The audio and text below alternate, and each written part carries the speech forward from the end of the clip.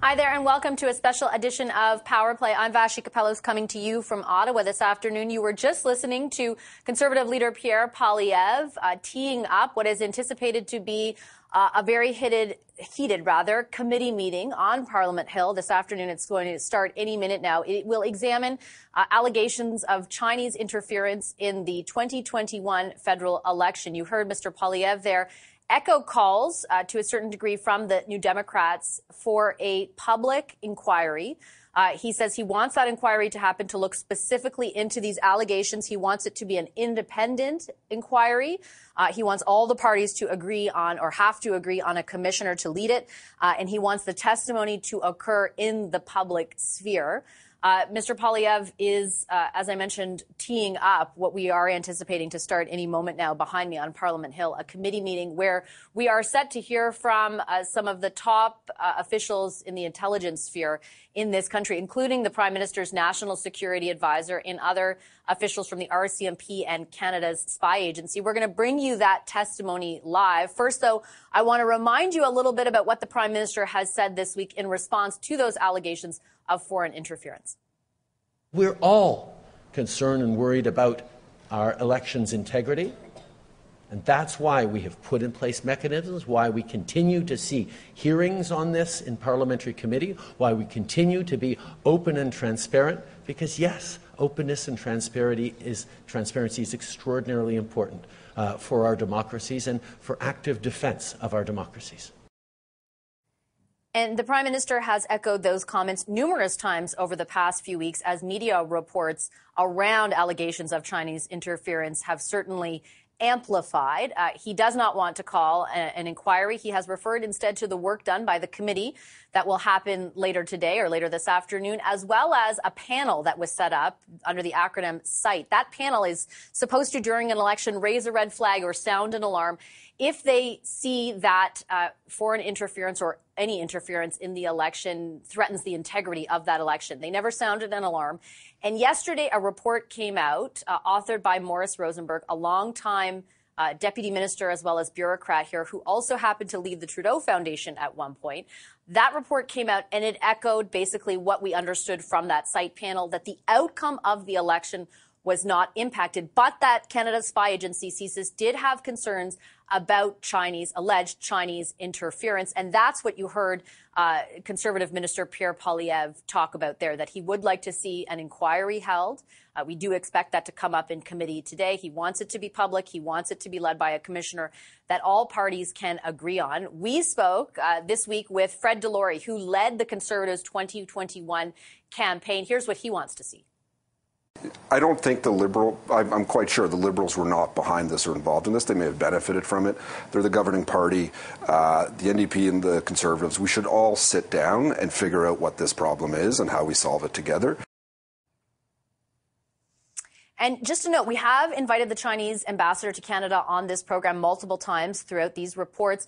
Those invitations have been declined, but we did get a statement from the embassy today that reads in part, China has always been firmly against any attempts to interfere in other countries' domestic affairs. We're not interested in meddling with Canada's internal affairs, nor have we ever tried to do so. We strongly urge the parties concerned, the statement goes on to say, to immediately abandon their ideological bias, adhere to basic journalistic ethics, stop disseminating disinformation and lies related to China, and stop stigmatizing Chinese consulates and personnel that perform their normal duties so as to avoid bringing a further negative impact on China-Canada relationship. You heard me mention that report that was released just yesterday. And that report determined that the outcome of the election was not impacted, but that there were very real concerns about the level of interference or potential interference by China. I spoke exclusively with Public Safety Minister Marco Mendicino about that as we wait for that committee to get started. Have a listen to our conversation. Hi, Minister. Good to have you with us today. Thanks for having me, Vassy. You and the Prime Minister have both insisted, really, that the integrity of our elections has not been compromised. But the Rosenberg report is clear that the threshold for that determination is very high and that there's really a whole lot of gray area below that.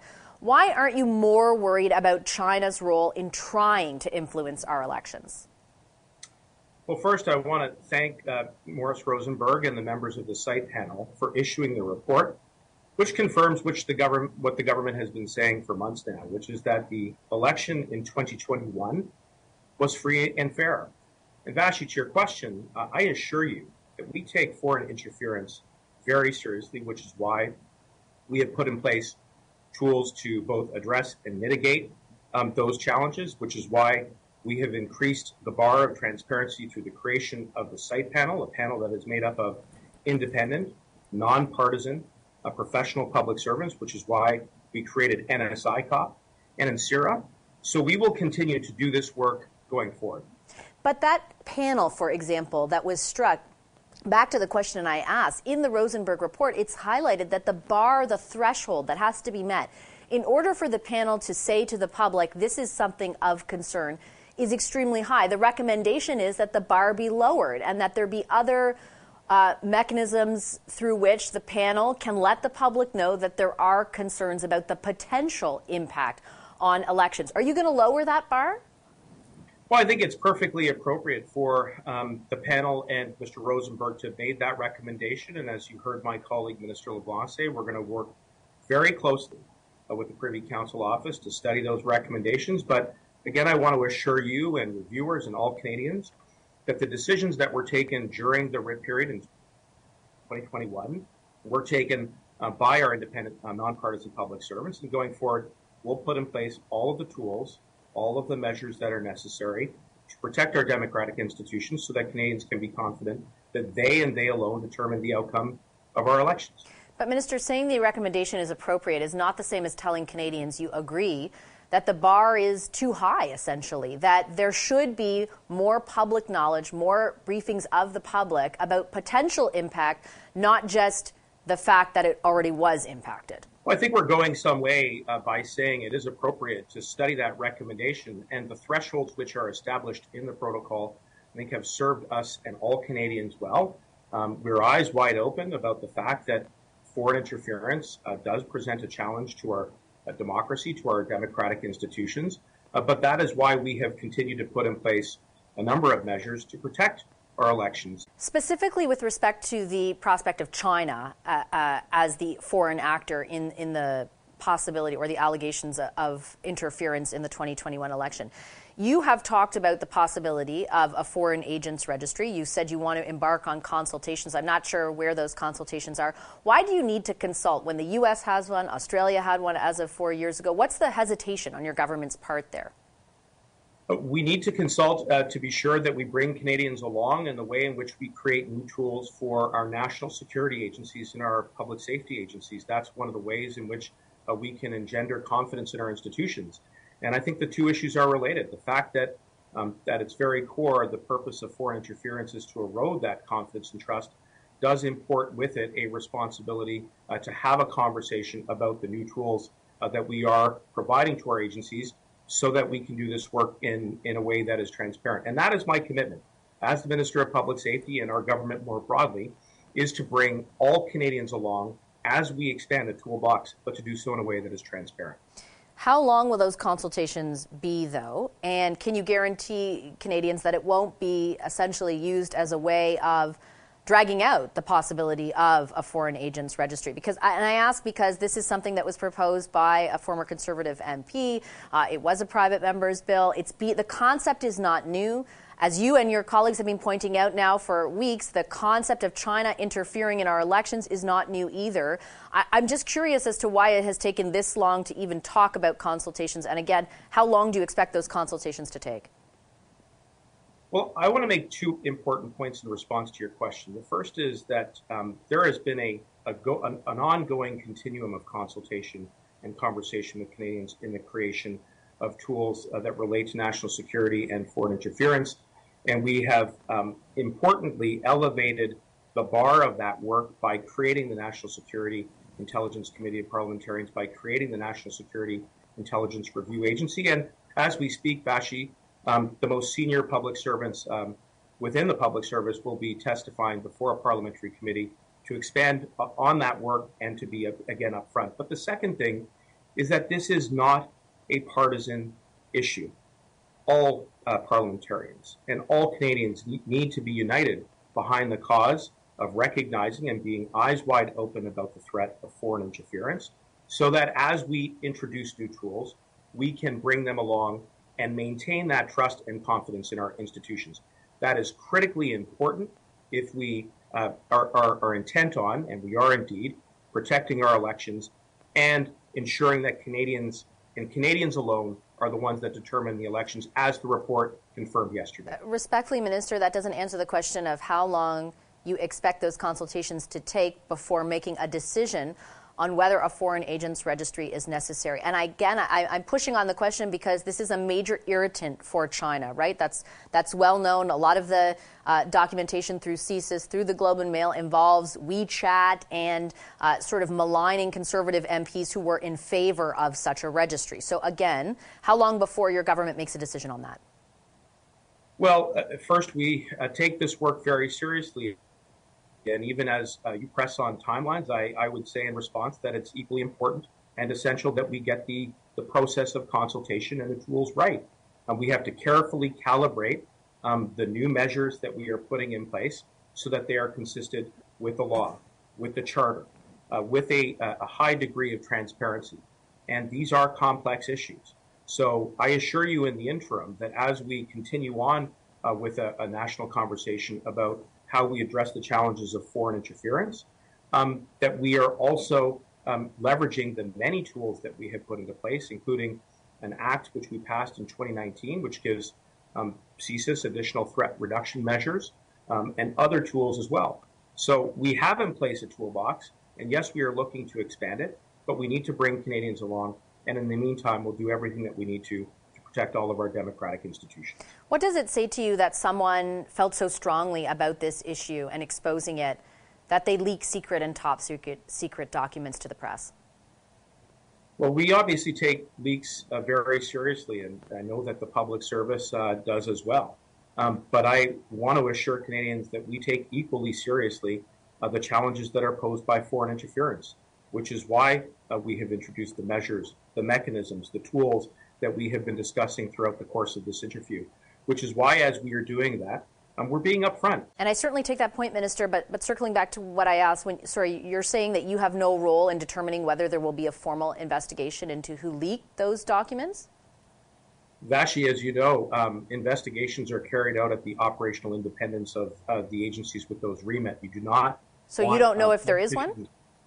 I'm saying that it is important that that we respect operational independence. And in the meantime, we'll do what we need to do on the elected side of the branch of government, which is to take the report that was issued yesterday, look at the recommendations, work with the public service to implement them. Just finally, Minister, I know that you're going to great lengths to say how seriously your government is taking this. At the outset of the reporting by the Globe and Mail and the questions to the Prime Minister, he essentially characterized people who were raising concerns about this as stoking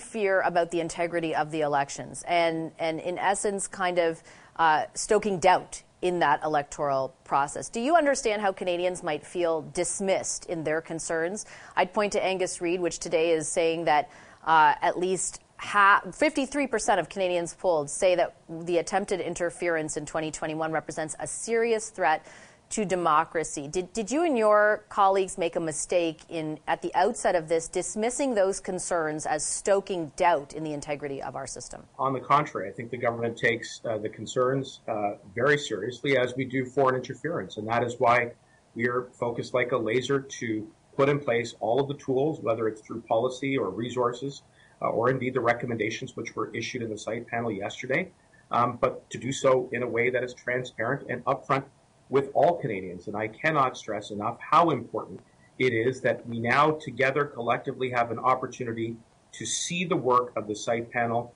as it has been embodied in the report yesterday, which importantly validated what the government has been saying for months, which is that the election in 2021 was free and fair. And we will continue on with this work to ensure that we protect our democratic institutions so that Canadians and Canadians alone determine the outcome of our elections. Minister, I'll leave it there. Thank you for your time today. Thank you, Vashi. Public Safety Minister Marco Mendocino. Let's head straight to that committee on Parliament Hill, which is examining allegations of Chinese interference in the 2021 election. Top intelligence officials are getting questions from parliamentarians. We'll listen in live. I will do my best. But again, I was not in this job at the time. Okay. A redacted report entitled Daily Foreign Intelligence Brief, dated February 21st, 2020, from the Intelligence Assessment Secretariat at PCO provided to this committee in the production process states that there were, quote, subtle but effective interference networks, end of quote, by Beijing in the 2019 election, and provides the following assessment, quote, investigations into activities linked to the Canadian federal election in 2019 reveal an active foreign interference network, end of quote. On what date did the PCO share this information with the Prime Minister? That information is widely circulated and is available in daily reading packages. And the Prime Minister would have received that? It would have been in a daily reading package. And would any ministers have received that? In all likelihood, yes. Thank you. Mr. Fergus. Madame la Présidente, and thank you to our witnesses for being here today. Can you briefly describe what foreign interference means to the national security and intelligence agencies? And, because here we're talking about electoral interference, but I'm certain the definition is larger than that it deals with academia, businesses, and other aspects of society. Can you briefly outline what foreign interference means to your community? I'm happy to. Mr. Tupper is the Deputy Minister responsible for the agency, so perhaps he would like to weigh in. It's a great question because it is a complex web of activity. We take very much a whole of society approach to looking at foreign interference. You noted a number of areas that we look at: democratic institutions. We look at particular communities within the country to ensure we have an understanding of what's going on and the kind of interference that may be occurring in diaspora communities. We pay attention to economic and national security issues in terms of attempts to disrupt our economy. So that might be looking at banks and the rules and regulations that surround and protect our financial institutions. Certainly on the international affairs side, we would have fairly comprehensive reporting and awareness of our activities and our partnerships with our allies to jointly work together. And then finally, we pay an inordinate amount of attention to our critical infrastructure. The disruption of our grids, of our pipelines, would have massive disruption in our communities. So we pay a lot of attention to that. Thank you. Is it fair to say that foreign interference is not new? And have governments taken steps towards this? Are they taking steps towards this? What are the national security agencies involved in that process to try to combat foreign interference? It's absolutely fair to say it's not new. I think that the shift that how long would you say that national security? As long as governments have opposed one another, I would offer. I think the real shift, though, has occurred in the last 5 or 6 years, and I think the more typical activities of espionage, of suitcases full of money, of coercion. Those are things we've known about for a very long time. But over the last number of years, I think through the use of social media, the ability to invoke cyber attacks against states, it has really escalated our awareness and our attention to the area simply because it's more pervasive, it's more aggressive, and the potential for damage to our democracy is that much more serious. The social media has been around for a while. When did it first get onto your agenda? I think largely post the 2016 American election, where we started to understand how foreign countries were trying to influence that election. I think it was a real learning point for us to understand, particularly what the Russians had been doing. So we have paid more and more attention since that time to really understand and make sure that we have awareness of what's going on in Canada and the kinds of activities that are centered on the Canadian state. I want to talk about some allegations that I've been able to read from Walid Suleiman, who has said publicly that he served as the Conservative Party's representative on the SITE task force in 2021. He said allegations of foreign interference were brought forward as a part of the SITE task force engagement with political parties, but were not taken seriously. How do you respond to that? Thank you very much for the question, Madam Chair. I'm again was not on the task force or the panel at that time. We do have very clear documentation from that representative of that political party asking questions and stating concerns with a very detailed response back to him on or about October 22nd, indicating that the 2021, that the allegations were being taken very seriously, but that we did not see the evidence that he presented in the intelligence to support the claims. Now, there have been claims since then, and we're reviewing that information to understand the full picture as broadly as is possible, but he was given a very thorough response at the time. Thomas, is there anything to suggest that the facts have changed since that original assessment was given? There is nothing in response to his claims. There is nothing that suggests that the outcome and that the ridings that he was concerned about were affected by attempts at foreign interference. There certainly were attempts. We haven't denied that. But intelligence evolves and we get more information. We obtain more information. There's more sources that become available, and we have to continuously assess the picture and our understanding of any given situation. And so information has come to light since that response was given, and I've asked that we just review it and be able to understand and answer questions about it. Thank you. Were there other allegations which were brought forward at the time from other parties? Not that I am aware of, no. Thank you very much, Madam Chair. Thank you very much. Madame Normandin, bienvenue. 6 minutes à vous. Merci beaucoup.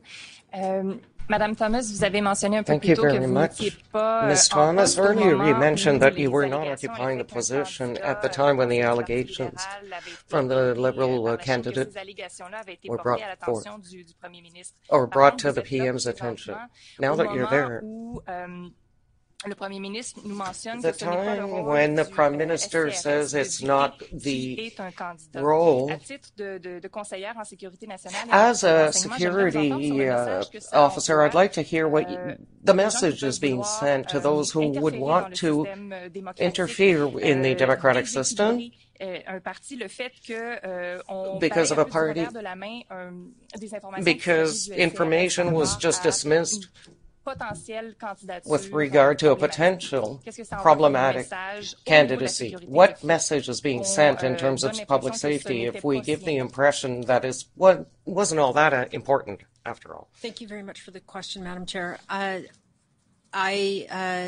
would suggest that that's not the conclusion I would draw. The conclusion I would draw is that CSIS provides information. They build an intelligence picture. They investigate, and they provide information to decision makers up to and including the Prime Minister. I agree with the Prime Minister. CSIS does not determine who should be a candidate and who should not. They provide for all parties where there is a concern, and if there is a concern, information that parties then use in their nomination processes for their own purpose, according to their own rules, regulations, and bylaws that govern that party. CSIS provides information to decision makers. Merci. À partir du moment où le Premier ministre n'a pas confirmé qu'il avait eu when the PM did not que confirm CRS that avait fait he qu'il y avait got des the allégations, information from CSIS that there were allegations, on ne le nie pas, on ne le confirme it's pas. not being denied or J'aimerais vous entendre confirmed. sur le I'd like to fait hear what you have to say on the fact visiblement, that il y a des gens qui avaient cette information-là, qui l'ont some transférée people aux had that médias. information Quel message and leaked it s'envoie to au the niveau de la media. sécurité What message nationale et does du that renseignement, le send fait with que regard les gens du to CRS security of information risquent that probably leur CSIS carrière et même members plus are pour risking their careers and even transmettre ces more informations-là aux to leak médias? this information Est-ce to que the ça envoie le media? message que ça n'a Does pas it été send pris the au sérieux à message la base that it par le wasn't Premier ministre? important to the Prime Minister in the first place? Thank you very much for the question. It's a very important question. We in the public service are the guardians of protected information. We share information to those people who have security clearances or are in roles of authority where they can make decisions. The unlawful sharing of information and the inappropriate sharing of information, I believe, jeopardizes our national security. It jeopardizes institutions, and it puts people at risk, both employees and subjects of investigations at unnecessary risk, and it's very concerning. I'm not going to speculate on the motivations. Comme c'est une question qui semble assez critique, le fait que ces this is a fairly crucial question, that this information must have been leaked to the media to be known. Does this not justify a larger public inquiry be set up to shed light on the various interference cases that have been raised in the media? Inquiries like this one, I think, are very important in terms of understanding what happened, and so I applaud that you are doing this. I think it is important to talk about foreign interference. I think it's important to talk about the electoral process. A public inquiry will have the same limitations that this committee does, in that we cannot talk about national security information in a public forum. The National Security and Intelligence Committee of Parliamentarians was created for situations like this, where we can be absolutely transparent with them, and they can see the secret, top secret, protected information that was used to make decisions and to inform decision makers. And so I would, if an inquiry were to happen, it is through a body like that I would recommend, because an open forum is going to have the same limitations that this body does. Au niveau de in terms of the impression it might leave, perhaps of panic in terms of the information that was leaked. How would you analyze the fact that some people were labeled racist because they wanted to shed light on the various interference in terms of the election? Does this not contribute to cynicism that we want to fight with these public inquiries, with policies and the group that analyzes elections? Are we not contributing to that? I think it's important to note that members of the Chinese community came out yesterday and said it is important to talk about this, that the health and well-being of diaspora communities and Canadians from countries who participate in foreign interference feel protected as Canadians. And I think that is a really essential element of having a nation as multicultural as ours, is that Canadians do feel equal and do feel protected by the national security community. I think that is why the work that is being done on foreign interference is so important, because it does ultimately protect citizens. Merci, Madame. Mr. Julian, Thank up you, to Madam. 6 minutes for you. Mr. Julian, I see your lips moving, but I don't hear your voice. So do we want to try that again? You are on mute, but I don't hear you. Is it your headset that's muted? Is there buttons on your headset? There is not. Okay, that's interesting. Do you want to unplug it one time and plug it in again?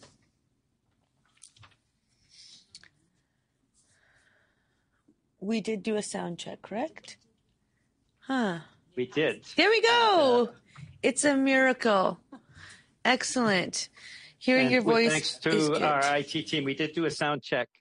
Thank you, Madam Chair. I'd like to start off by providing a notice of motion. This motion was circulated to committee yesterday with 48-hour notice period. I would be moving it tomorrow. The notice of motion reads as following: that the committee report to the House that it calls on the Government of Canada to launch a national public inquiry into allegations of foreign interference in Canada's democratic system, including but not limited to allegations of interference in general elections by foreign governments. That this inquiry be granted all necessary powers to call witnesses from the government and from political parties, including but not limited to ministers, former ministers, chiefs of staff to the Prime Minister and to the Leader of the official opposition during the 2019 and 2021 federal election campaigns, and national campaign directors for the 2019 and 2021 federal election campaigns of the Liberal Party of Canada and the Conservative Party of Canada, and that this inquiry have the power to order and review all documents it deems necessary for this work, including documents which are related to national security. I will be moving that formally tomorrow. Thank you, Madam Chair.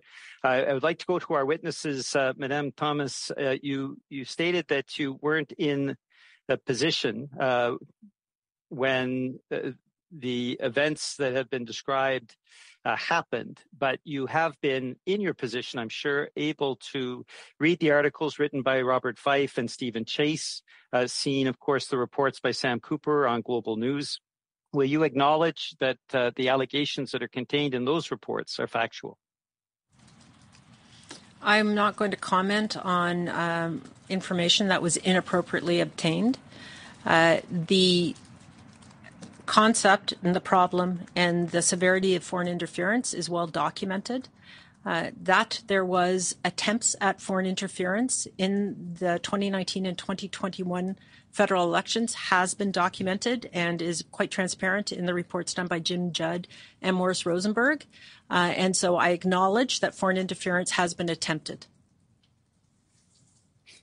If those allegations are correct, this constitutes criminal violations of the Elections Act, as we saw with the In-N-Out scandal back under the Harper government. Dean Del Mastro, of course, in his case as a Conservative MP.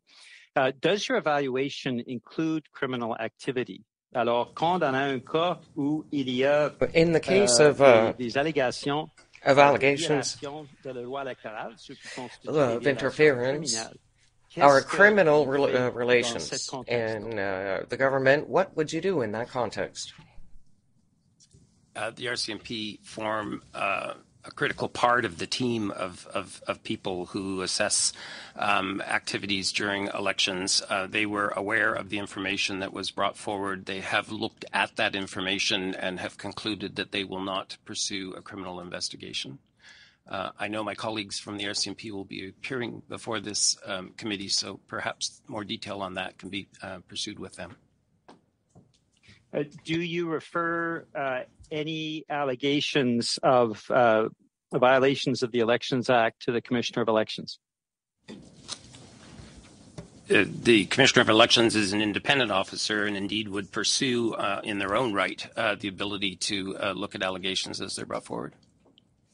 No, that's not my question. I mean, if there was criminal activity or there's allegations of criminal activity, the Commissioner of Elections isn't necessarily going to be aware of that. Is that part of what you do in the case where these allegations come forward? Indeed. The RCMP would pursue those portions of allegations that fall under the criminal law. There would be a conversation, indeed, between the RCMP and Elections Act officials or the Commission officials to look at the corresponding violations that may occur under the Act that they would be responsible for, indeed. So that is something that you do. When these allegations arise, you do an investigation yourselves. And potentially, you also referred to the Commissioner of Elections for possible investigation. Yes. I want to ask you, and I go back to Ms. Thomas, how do you evaluate the extent of of foreign interference. And I'm speaking specifically in this case, both of the Chinese government, but also the Russian government and Russian actors that have been playing a major role, as we know, in disrupting democracies, including the United Kingdom and the United States. Thank you very much. It's a very important question. We rely on the national security agencies, along with the Canadian Forces Intelligence Command, the Foreign Intelligence Unit at Global Affairs Canada, and allies to help us assess the depth and persistence of foreign interference in Canada. As we said, it's not new, and it's not restricted or targeted on in Canada in particular. We use a number of tools and tradecraft that certainly we're not going to discuss publicly, but the collection of intelligence and the analysis of that intelligence in its totality, not the individual pieces, understanding the veracity of it, understanding whether it's reliable or not, understanding if there is conflicting or contradicting information, helps build that picture. Certainly the activities of proxies play a role in that. Thank you. We will now continue with our 5 minutes to Mr. Cooper, followed by Mr. Turnbull. I'll be splitting my time with Mr. Berthold. Excellent. Ms. Thomas, you said in answer to a question posed by Mr. Julian, but you would not be commenting on what you claimed were reports of information that were inappropriately obtained. I would remind you of Section 15 of the Security and Information Act, which provides that no person is guilty of an offense under Section 13 or 14 if the person establishes that he or she acted in the public interest. Are you saying that it was not in the public interest for the public to know about Beijing's interference in our elections in 2019 and 2021? Is that what you're telling this committee? That is not even close to what I'm telling this committee. We have talked about foreign interference attempts publicly. The director of CSIS has. The panel of 5 did. Jim Judd did. Morris Rosenberg did. Would you, Ms. Thomas, agree that it is important to shine a light on issues of foreign interference?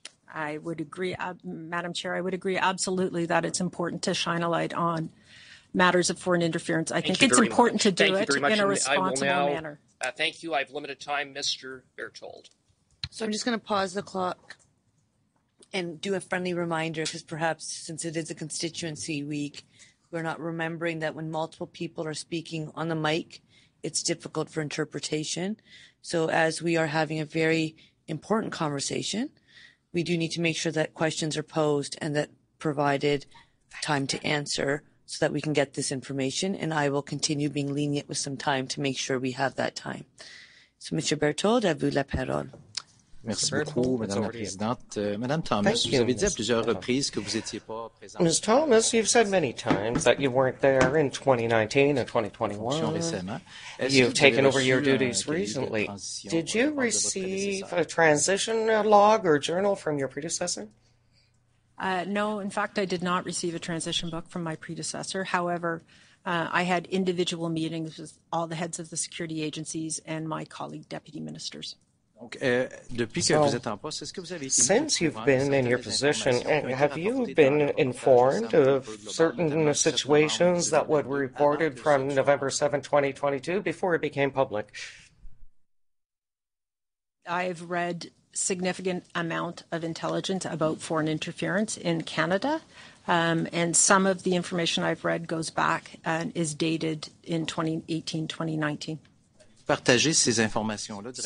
Do you share this information directly with the Prime Minister? Share information with the Prime Minister, independently of incidents that occurred before I was here in this job. Have you spoken of these incidents since with the Prime Minister? Well, I'm not going to reveal what I have discussed with the Prime Minister. We have had very detailed and thorough conversations on foreign interference. Who takes part in these meetings? There are a range of people, certainly people on his immediate staff, members of the national security community, and often the clerk of the Privy Council. Is it possible for you to send us the list of the people who take part in these interference briefings? I can give you general lists, yes. You also mentioned earlier that several ministers have been informed by these daily briefings concerning foreign interference. Can you say who these ministers are who take part in these briefings? What I said was that the daily foreign intelligence bulletin that was referenced in a previous question is distributed broadly to those who have clearance to read, and it is provided to some ministers. Has it ever happened that you had discussions with the Prime Minister and other members of the Cabinet concerning these briefings on Chinese interference? The daily foreign intelligence briefing is an assessed piece that gives highlights of what's going on in terms of foreign interference on a range of subjects. I don't normally use it as a basis for briefing. Normally I use, and it's not necessarily me briefing.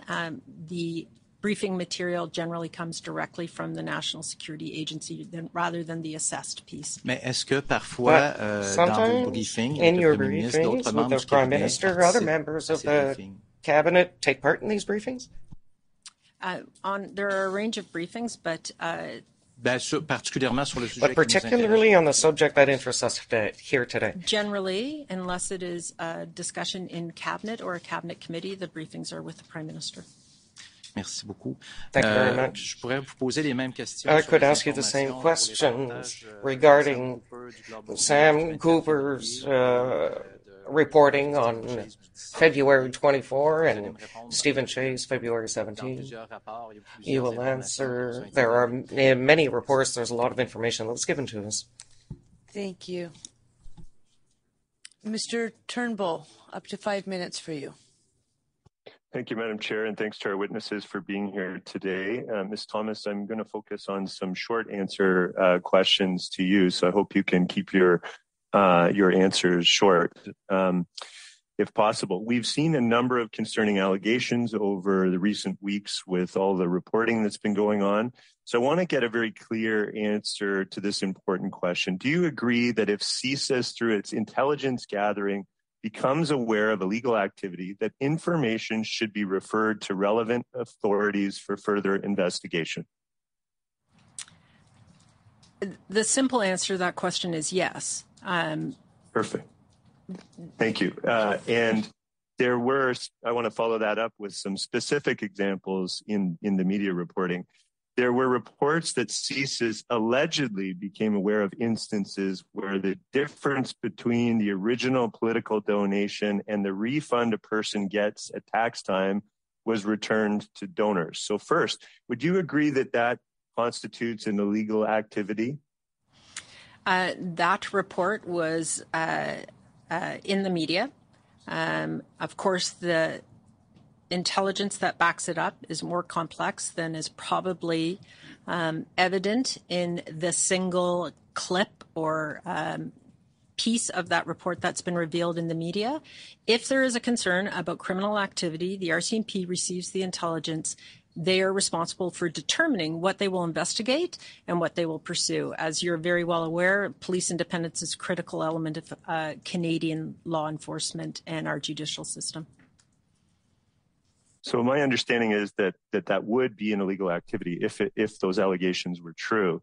And CSIS would then be required to refer their intelligence to the RCMP and the Commissioner of Elections, or both, through either the site task force or otherwise. Is that not true? There are many ways that CSIS could refer information. They work very closely with the RCMP, and they have a number of mechanisms to ensure the RCMP receives intelligence for their own purposes, and when they have a complete enough picture to refer to the RCMP. Okay, great. And so if charges were laid, obviously that would become public, would it not? There's a lot of process before charges are laid, but yes. If charges were laid, if there were an investigation, yes. Thank you. And Mr. Tupper, I wondered if you could comment on the next question, which is, do you know if the RCMP received information from CSIS on this particular allegation around political donations? And is the RCMP investigating any matters regarding foreign interference from the last election? I can confirm that the RCMP is not investigating any of the allegations that are arising from the last election. On the specifics of the question of the first part of your question, I will endeavor to come back because I don't have specifics on that. Thank you. I appreciate that very much. So with regards to another CSIS or another report that CSIS allegedly found that business owners hired international Chinese students and assigned them to volunteer in election campaigns on a full-time basis. I want to ask the same question. So would you agree that this would constitute or would be an illegal activity? So Ms. Thomas, to you. I can't say that would be an illegal activity. And I would have to have more information. And certainly I'm not the arbiter of what's illegal. Sure. Okay. Well, I myself can confirm or feel very strongly that this would constitute an illegal activity if it were true. And if so, if there was evidence to suggest that that's true and intelligence, then CSIS became aware of that illegal activity, then it should obviously, as per our previous lines of questioning, would have to turn that information over to appropriate authorities. Is that not true? In a simple world, the answer is yes. However, one single piece of intelligence, depending on how credible the intelligence is, multiple source reporting, there's a lot that goes into change the translation of intelligence into evidence. It's a critical problem. Often the information that CSIS obtains can't be used for criminal charges because it is not intelligence, or criminal investigation because it's not evidence. I apologize. And often to proceed from intelligence to evidence means it would reveal sources or tradecraft that would be problematic, and other decisions are made in terms of how that information will be dealt with. Thank you. Thank you. Thank you, Madam Chair. Thank you. Madame Normandin, 2 minutes. Ms. Normandin, 2.5 minutes. I'd like to come back to the information that we received saying there would be support for a candidate, a liberal candidate, through Chinese authorities. Could this be considered interference, yes or no? I think certainly it would be, if it was covert. Diplomats around the world, as an example, do have lists of politicians who are friendly to Canada, as an example. We do the same thing. When it becomes covert, not overt, not diplomacy, but behind the scenes machinations and perhaps malevolent, yes. Je vous arrête comme c'était couvert. Est-ce que des donations par personnes interposées peuvent être constituées de l'interférence? Could interference be people that are... Again, if it is not in keeping with Canadian law, yes. Merci. L'information qu'on a reçue par le biais des médias, donc, pouvait constituer des sources d'interférence. Constitute sources of interference. I want to know if this was discussed. To make this information public before it was made so by the media?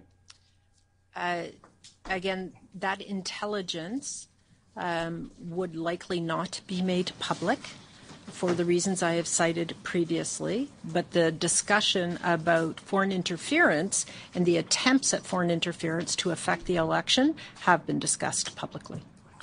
Dans la mesure où on sait que le Parti communiste chinois met beaucoup de pression sur la diaspora, the Chinese Communist Party puts a lot of pressure on the diaspora to obtain certain results. I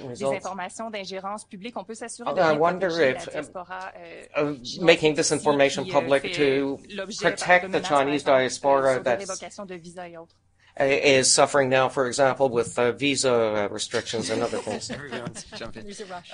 Thank you for that question. It's a super important question. The ability to build a trusting relationship with diaspora communities in the country, between those communities and government institutions, is just critical to our work. To that end, we engage directly with those communities. I have an advisory board to me directly that helps me understand how we can better work with those communities. The work, and I think the most perfect example of what you're asking us about is the recent questions around Chinese police stations in the country, where we were able to engage with communities. We were able to do kind of public appeals, post information, post police officers outside of those venues, engage with the Chinese diplomats in the country.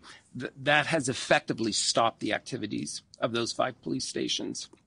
So it is working through the community, working in a public way as best we can, that allows us to resist and to push back against those kinds of foreign interference. Thank you. Mr. Julian, 2.5 minutes to yourself. Merci beaucoup, Madame la Présidente. Thank you very much, Madam Speaker. My question, do I understand that it's automatic if there are allegations of criminal activities? Is it automatic that is referred for an investigation or inquiry? Or is this something the agencies check on before approving? Which is the impact of Russian state actors. We saw their impact in the 2016 election of Donald Trump, in the Brexit referendum, the massive subsidies going into the United Kingdom Conservative Party. That is a scandal that erupted when the report was issued after the Conservatives were reelected. And of course, we've had concerns raised about the connection, Russian state actors and the convoy groups here in Canada, reported by the National Observer and others, that a lot of the public telegram channels were created or repurposed to support the Freedom Convoy. To what extent is there an ongoing evaluation of Russian dirty tricks when it comes to our democratic system? And have you seen any impacts of this during our election campaign?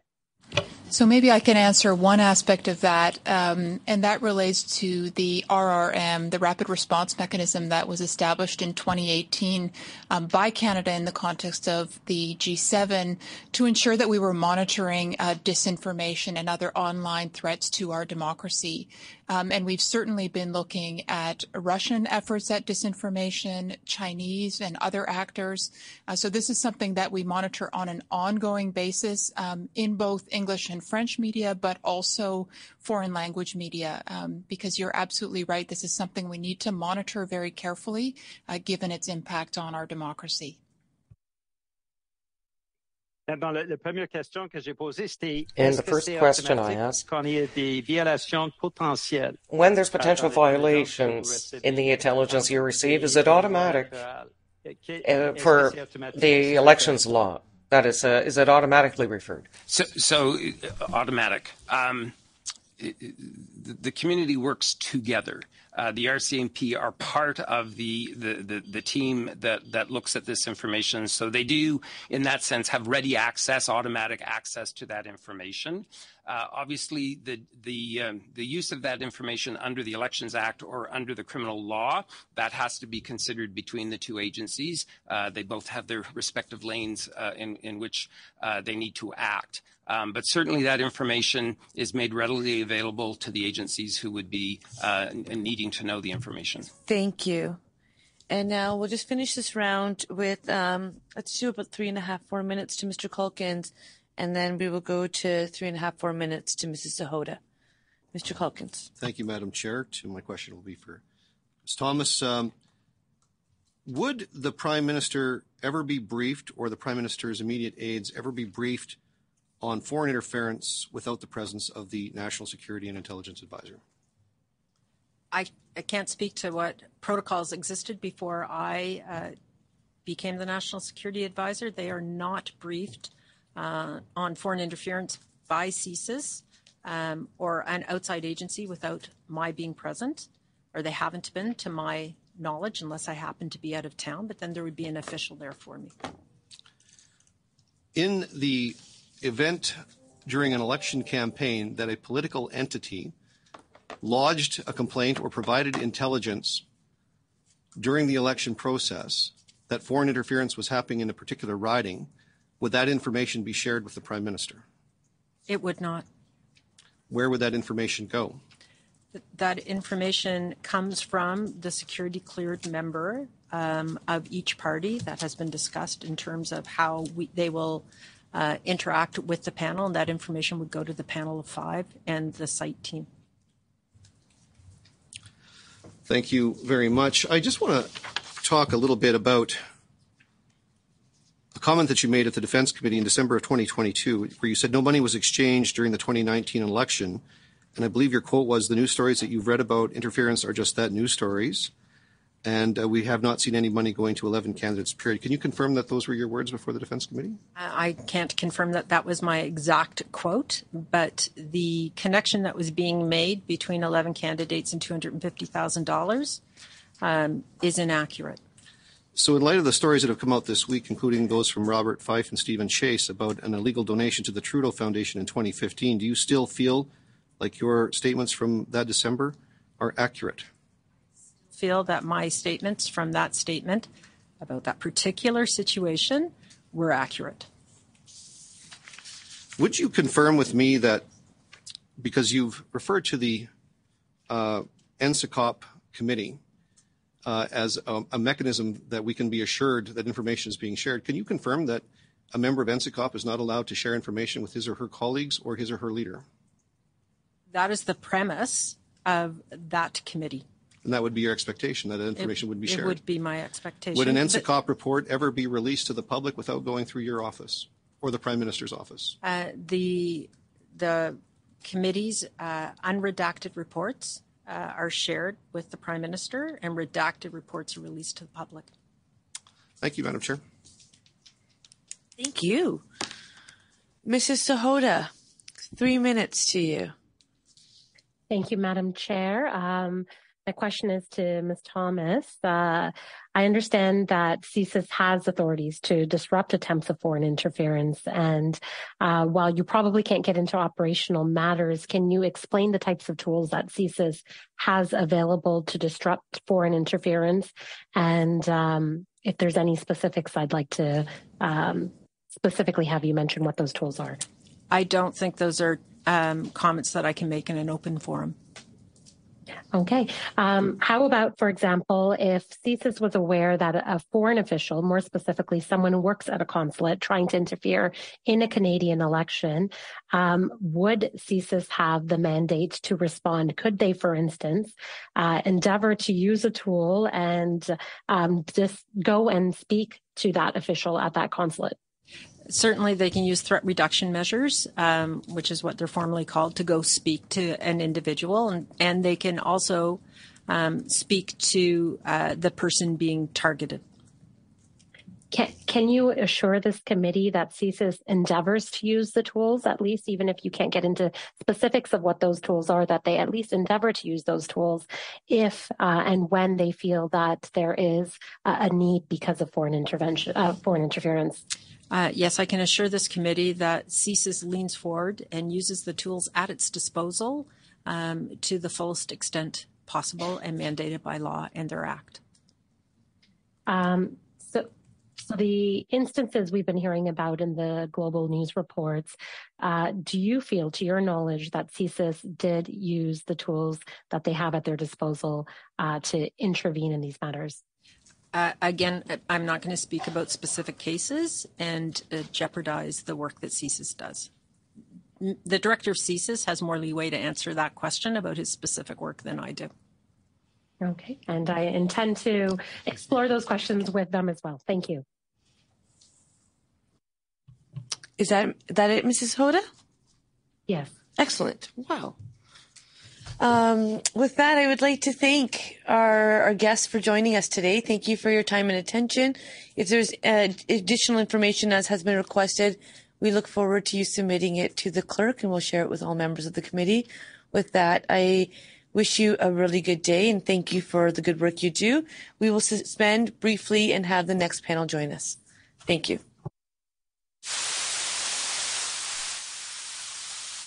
You are watching a parliamentary committee up on the hill behind me looking into allegations of Chinese interference in the 2021 election. On the stand there, you heard question from a number of members of parliament.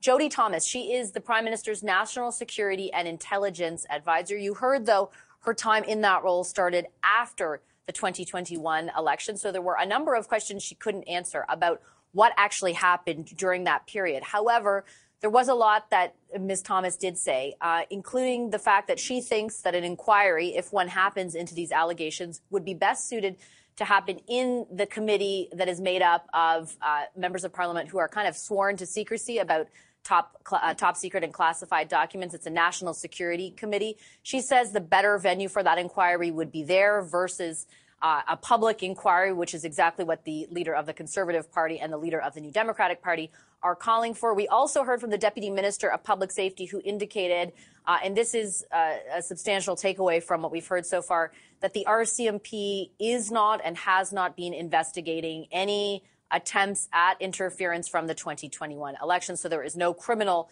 investigation underway. You heard the chair of that committee say they'll come back with a whole host of new intelligence officials. In the meantime, I want to bring in my colleague, CTV News senior political correspondent Glenn McGregor, as well as Canada's former ambassador to China, Guy Saint-Jacques, who have been listening in this afternoon. Hi to both of you. Good to have you with us.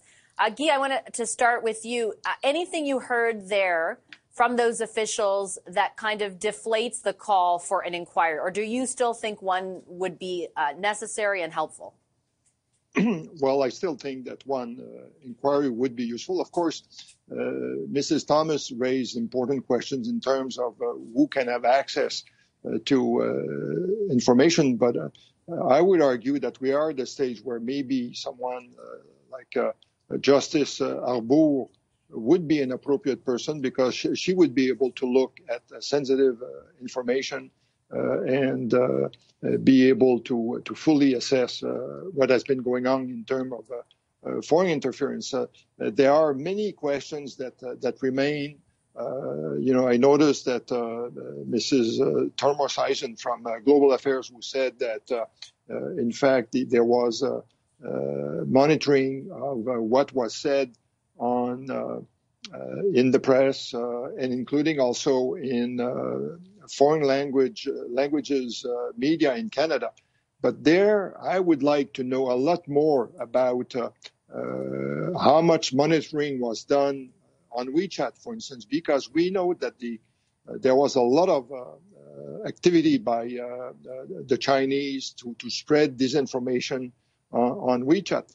Another interesting thing that came out of the hearing so far is the fact that CSIS does not share necessarily its evidence with the RCMP. Of course, there are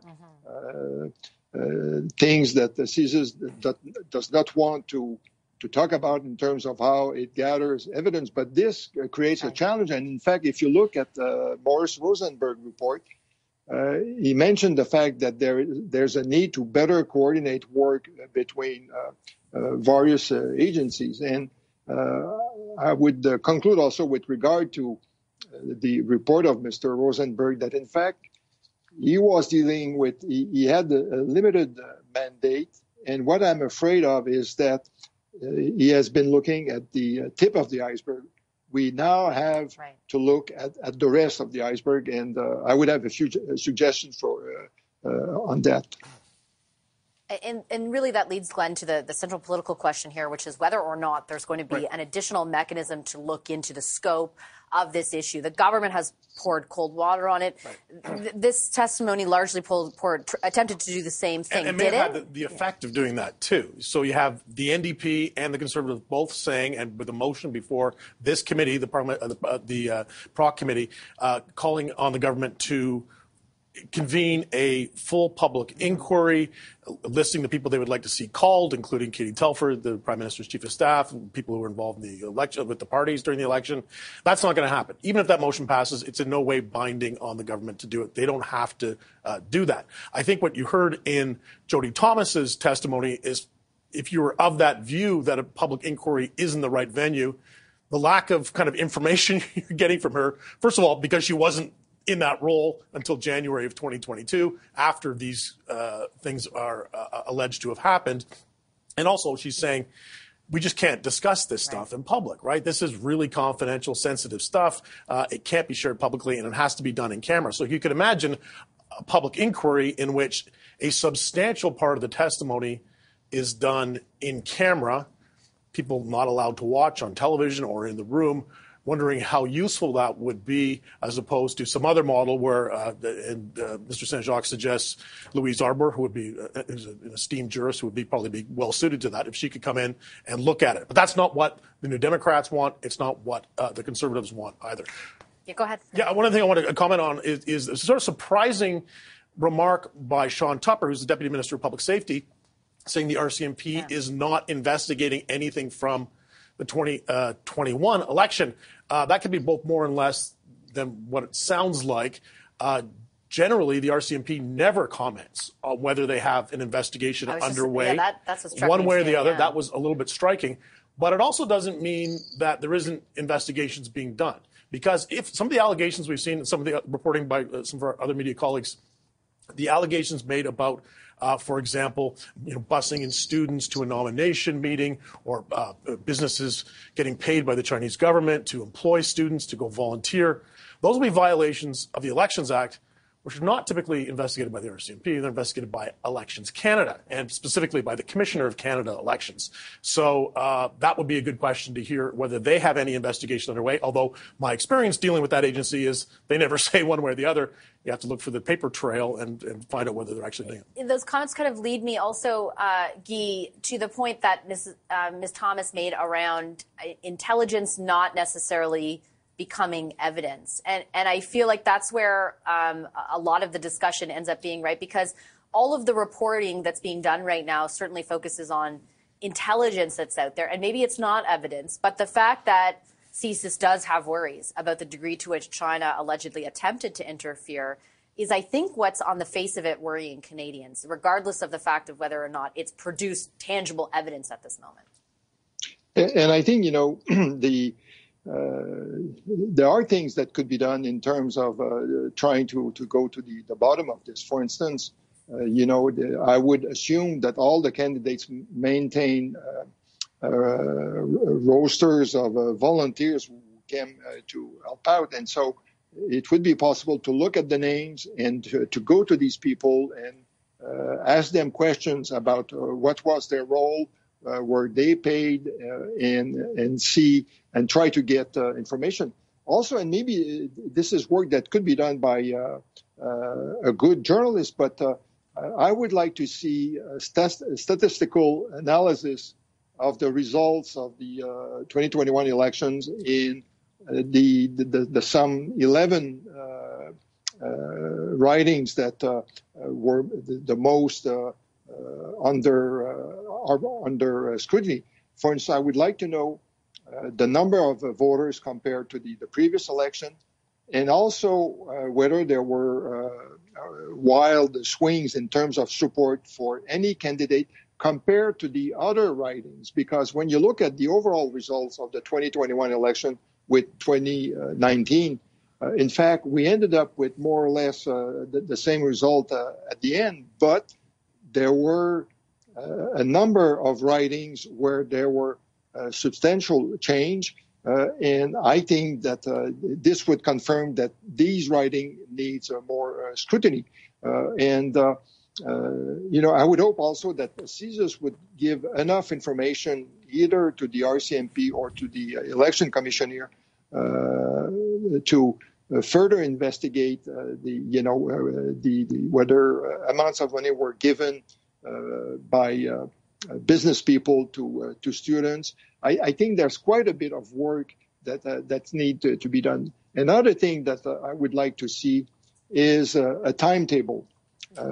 When were briefings given to the Prime Minister, and what kind of information was available at the time, and what action, if any, was taken? Because when you hear about developments in recent weeks and months, it seems like if there were no action taken by the government, and now we have this cloud over the results of the last, especially the last election,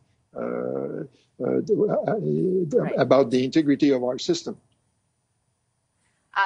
The committee's about to get back underway, so I just want to go to you, Glenn, for a last word. And just a couple of things to jump off what Guy said. Yeah. I thought it was interesting today that Mr. Poilievre, the leader of the Conservative Party, was asked very directly, do you believe that the outcome of this election is in jeopardy or question? And he was unequivocal in answering. It was no. They don't want to get put in that position where they're starting to sound like and we have to be clear about the line too, right? In the United States. Yeah, and nobody's saying that at this point. Mr. Saint-Jacques raising the issue of, what was the outcome in these 11 ridings? How did it change? It's impossible to know, even if there was, as alleged, Chinese interference of the kind that we've seen in some of the media reports, whether or not that actually made a difference in any of those ridings. It's very hard to measure. That's what that report yesterday said. It's impossible to measure. And you got to remember that the Conservative campaign under Erin O'Toole in 2021 was very bellicose and aggressive against China generally. People who were from mainland China didn't all respond the same way to that. A lot of people may not have liked it. Remember, we heard some of the debate after Mr. O'Toole left his job about whether or not we had from a member of the party board. He was very dissatisfied in the Conservative Party's messaging against China during the campaign. He thought it cost them seats in the Lower Mainland, in British Columbia, possibly in Markham and around there in the GTA. So that's, again, you can't disaggregate all those things and say, really this is the Chinese interference that cost the Conservative Party this seat or cost the Liberal Party this seat in this riding. They can't do it. I think the political question is, it's true that it's very almost impossible to disaggregate it, but I guess what the opposition is asking for is more clarity on the scope of what that interference would have. I think everybody wants that. Yeah, 100%. Okay, Mr. Saint-Jacques and Glenn, thank you very much, both of you, for joining me and for your analysis. We're going to swing back to that committee because, as I mentioned, it's just getting back underway. We are slated to hear from even more top intelligence officials who are briefed and up to date on the issue of potential foreign interference. We'll look to see how much they're able to say. Canadian Centre for Cybersecurity provided points of contact to all 16 federal registered political parties for further discussion on cybersecurity challenges related to Canada's democratic process. In so doing, political parties or candidates were provided with points of contact should they encounter any suspicious cyber activity, and CSE designated a quick response point of contact for them. In addition to our contributions through site, CSE has also issued numerous unclassified publications, advice, and guidance to inform Canadians about current trends. I can assure you that all of the site members here take all allegations of foreign interference very seriously. Même si le système électoral du Canada est fort, l'ingérence étrangère peut menacer l'intégrité de nos institutions, particulièrement si elle sert à semer le doute par rapport au processus et à miner la confiance de la population à cet égard. We will continue to work within our respective mandates to protect Canadians and raise awareness about the serious threat of foreign interference to our country. Thank you again for the invitation to appear, and I welcome any questions you may have. Thank you very much for those comments. We will start with 6-minute rounds, starting with Mr. Cooper, followed by Mrs. Romanado, suivi par Madame Normandin, et puis Mr. Julian. Mr. Cooper, the floor is yours. Thank you very much, Madam Chair, and thank you to all of the witnesses for being here. I'm going to ask my first question to Ms. Denham. A rapid response mechanism open data analysis dated September 13th, 2021, entitled, so that would have been during the 2021 election, to provide some context, entitled GE44, Chinese Communist Party Social Media Accounts Spreading Negative Narratives About the Conservative Party of Canada. This analysis, which we've obtained through access to information that I will table before this committee when I have a translated copy, includes the following key findings. quote, RRM Canada has observed what may be a Chinese Communist Party CCP information operation that aims to discourage Canadians of Chinese heritage from voting for the Conservative Party of Canada, end of quote. And further key finding is, quote, the narrative has grown in considerable scale, end of quote. Was this analysis shared with the CEIPP election panel? Thank you, Chair, for that question. Microphone on? Okay, thank you. Thank you for the question and for that report. Yes. So in that report, any of the reports that the RRM produced was shared with the panel. What I would like to just note in that report, it does say that it may be. Again, what we do is we do open source analytics of the information environment. Thank you very much for that.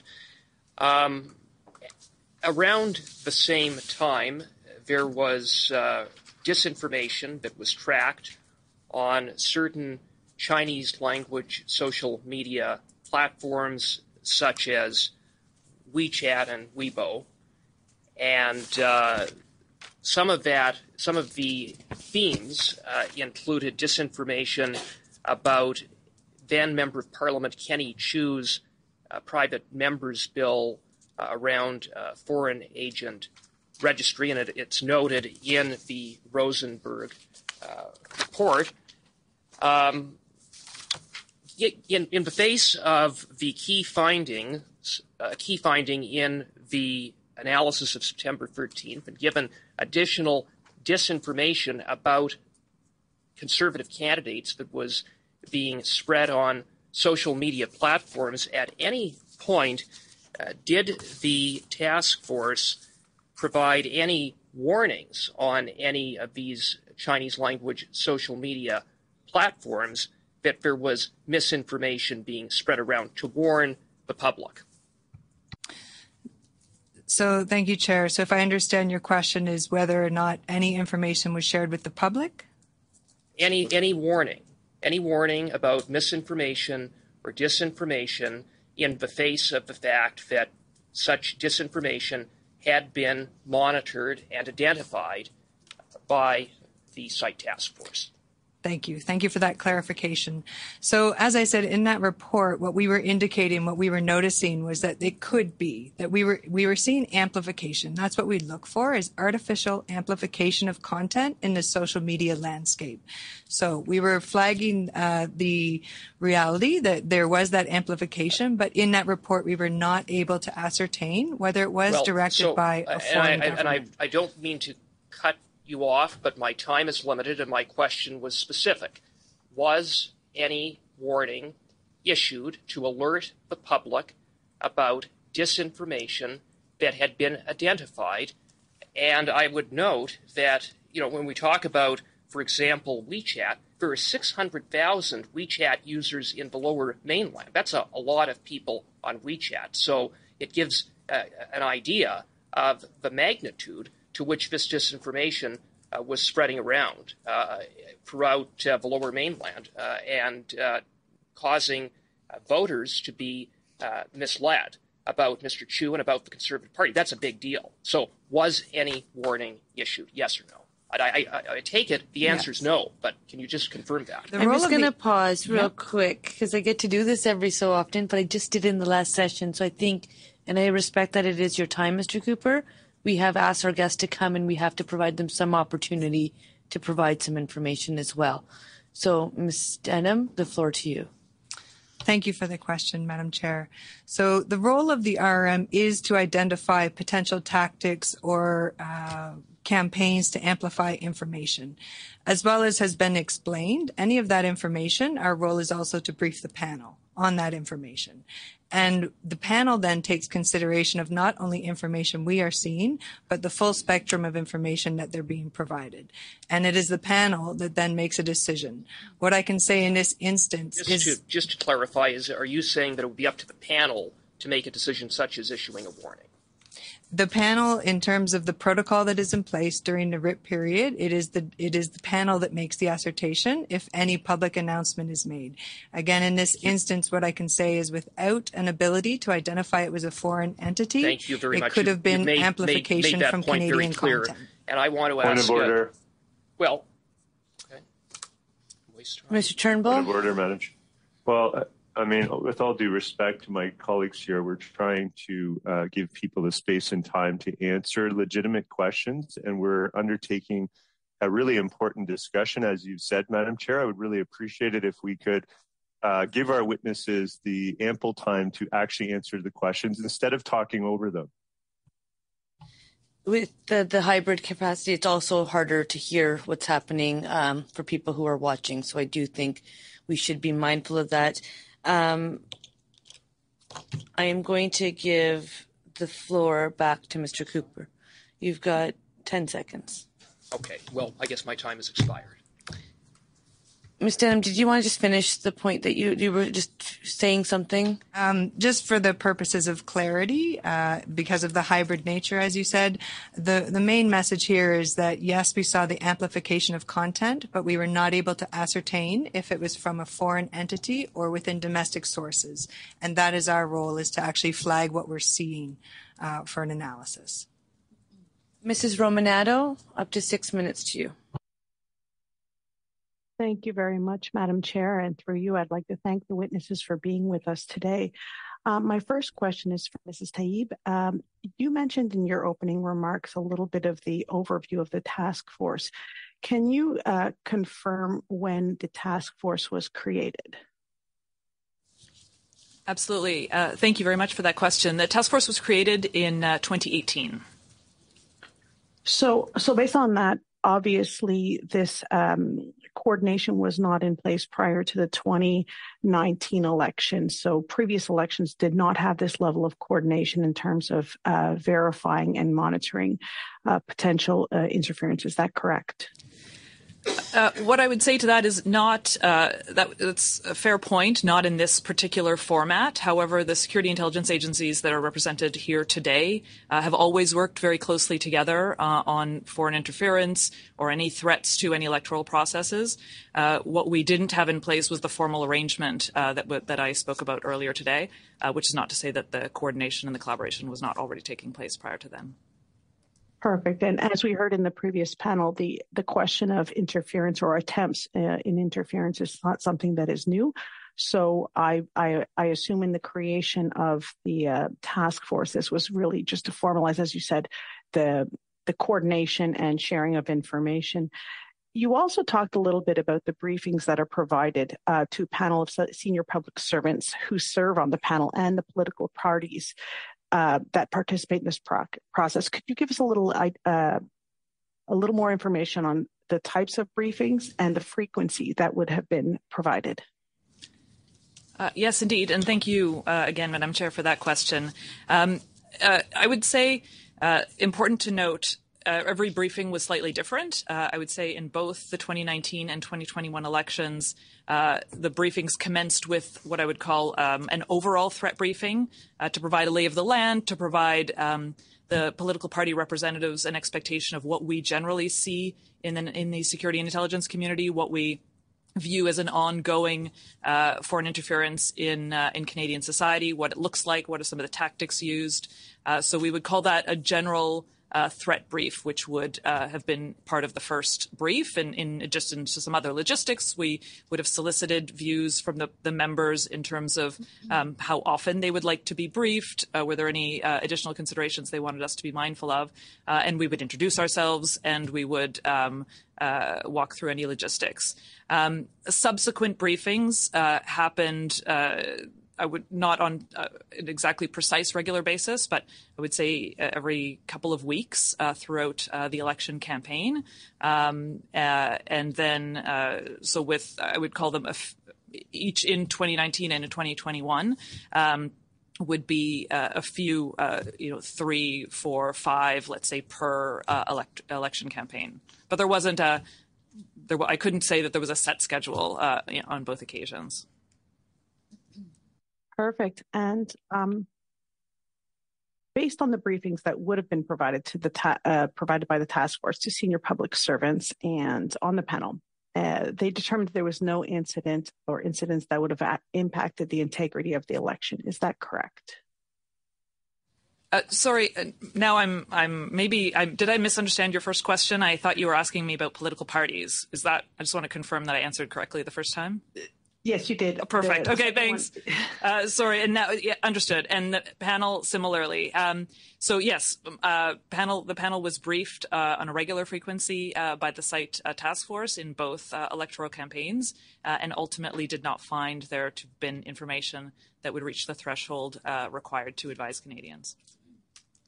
Thank you very much. And on the previous panel, we heard from Ms. Thomas, and we heard often about the fact that they are guardians of protected information, that there is a duty to protect national security, and the role is to detect, deter, and to counter foreign interference.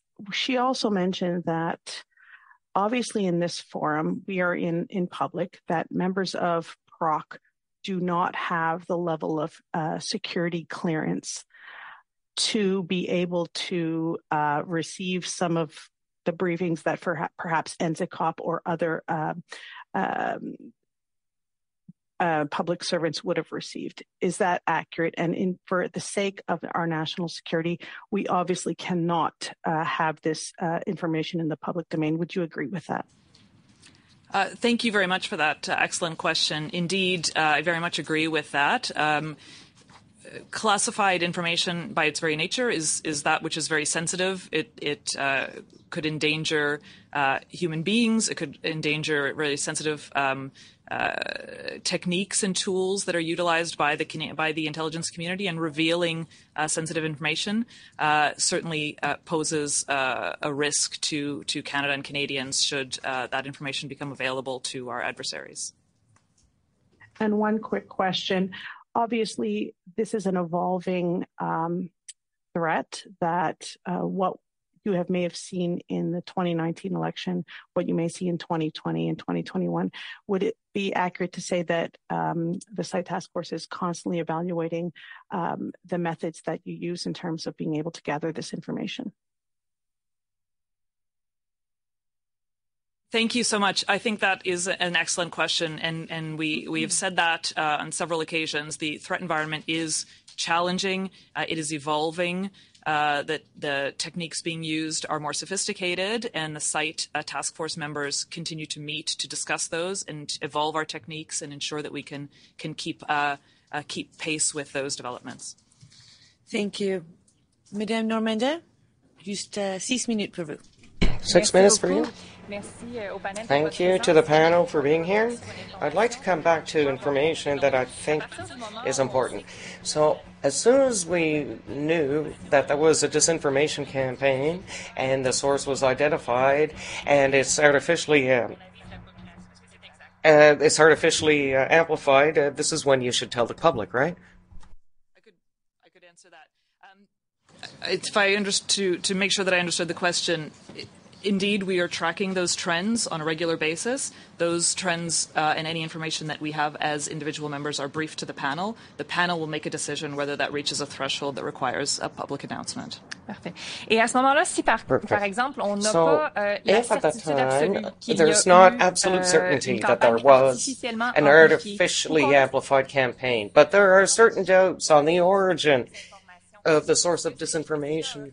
Is there a risk at that time that we can't make a recommendation to advertise to make sure that there isn't a double campaign? Thank you.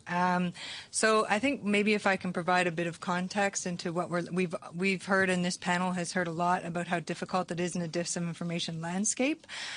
So what I would say is, when we look for artificial amplification, we want to understand that landscape. We're continually learning about it. But if we're not able to ascertain that there is a foreign aspect that is behind that is pushing that amplification, then from our perspective, that is not something that we would be focused on. We want to be very careful that there's also the ability for Canadians to actually be fully expressing their opinions, and so we don't look at the national dialogue. We're looking for foreign interference. So when we can't see that, we don't focus on that. À ce moment-là, est-ce qu'il n'y a pas un risque? Is there not a risk then that with the more and more specialized technology, we can never be completely certain that there's a source of disinformation that's external or artificial intelligence, and we are always going around with protocols and we're not advising the public enough?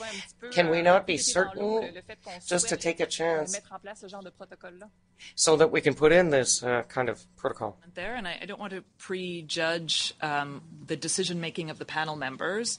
From our perspective, you'll hear that we are mandated to focus our attention on foreign interference and foreign influence activities. We don't monitor, any of us, the internal dialogue of Canadians who have the right to express themselves.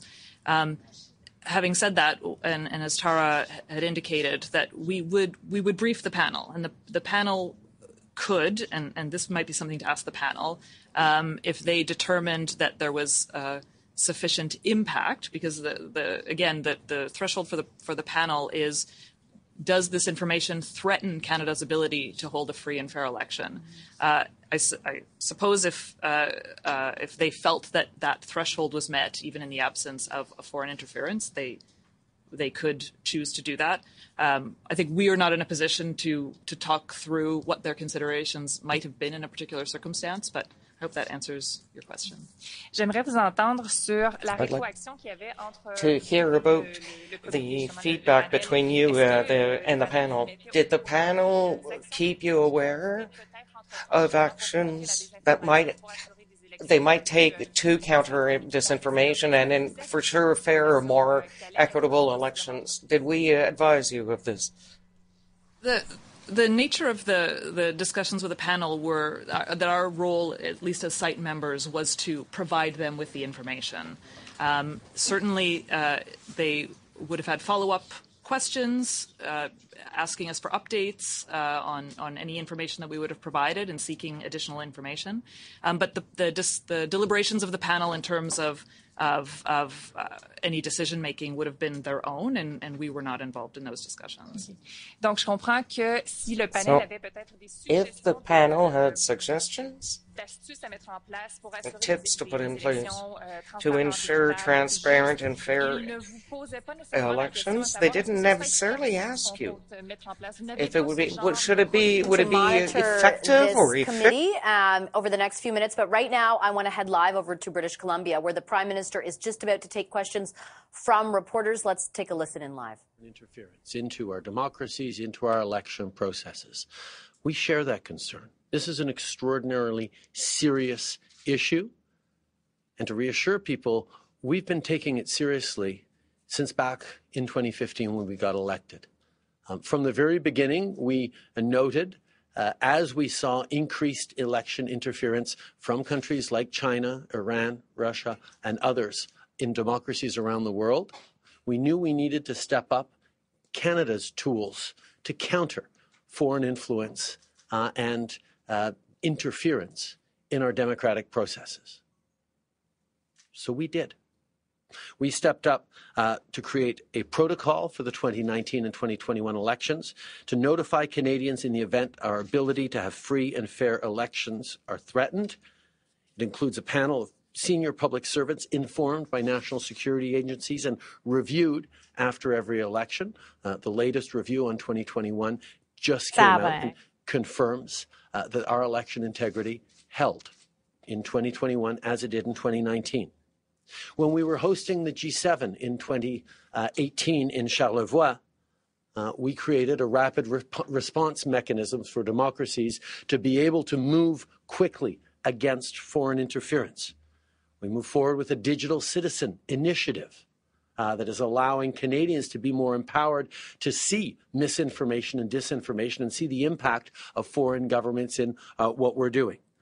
In 2017, we created a National Security and Intelligence Committee of Parliamentarians to be able to have parliamentary oversight by all parties over our national security agencies. This was something that we had argued for against the Conservatives when they were in government for many years, and we were able to bring that in, and now NSICOP has the capacity to look into election interference and have the top secret clearances necessary to see everything that's being done.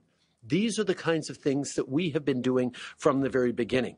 In 2018, we passed legislation that strengthens election financing laws to keep foreign money out. This past June, we introduced legislation to protect cybersecurity, and we're working on creating a foreign agent registry.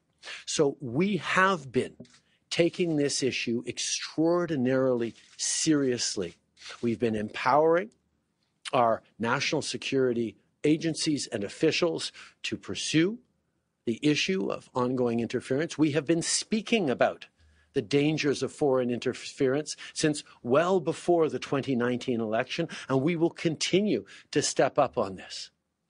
Right now, as we speak, in Ottawa, there's a parliamentary committee hearings going on where our national security agencies and officials are testifying to what happened, what's been going on, what they've been seeing in an open and transparent way, because we need to keep doing two things.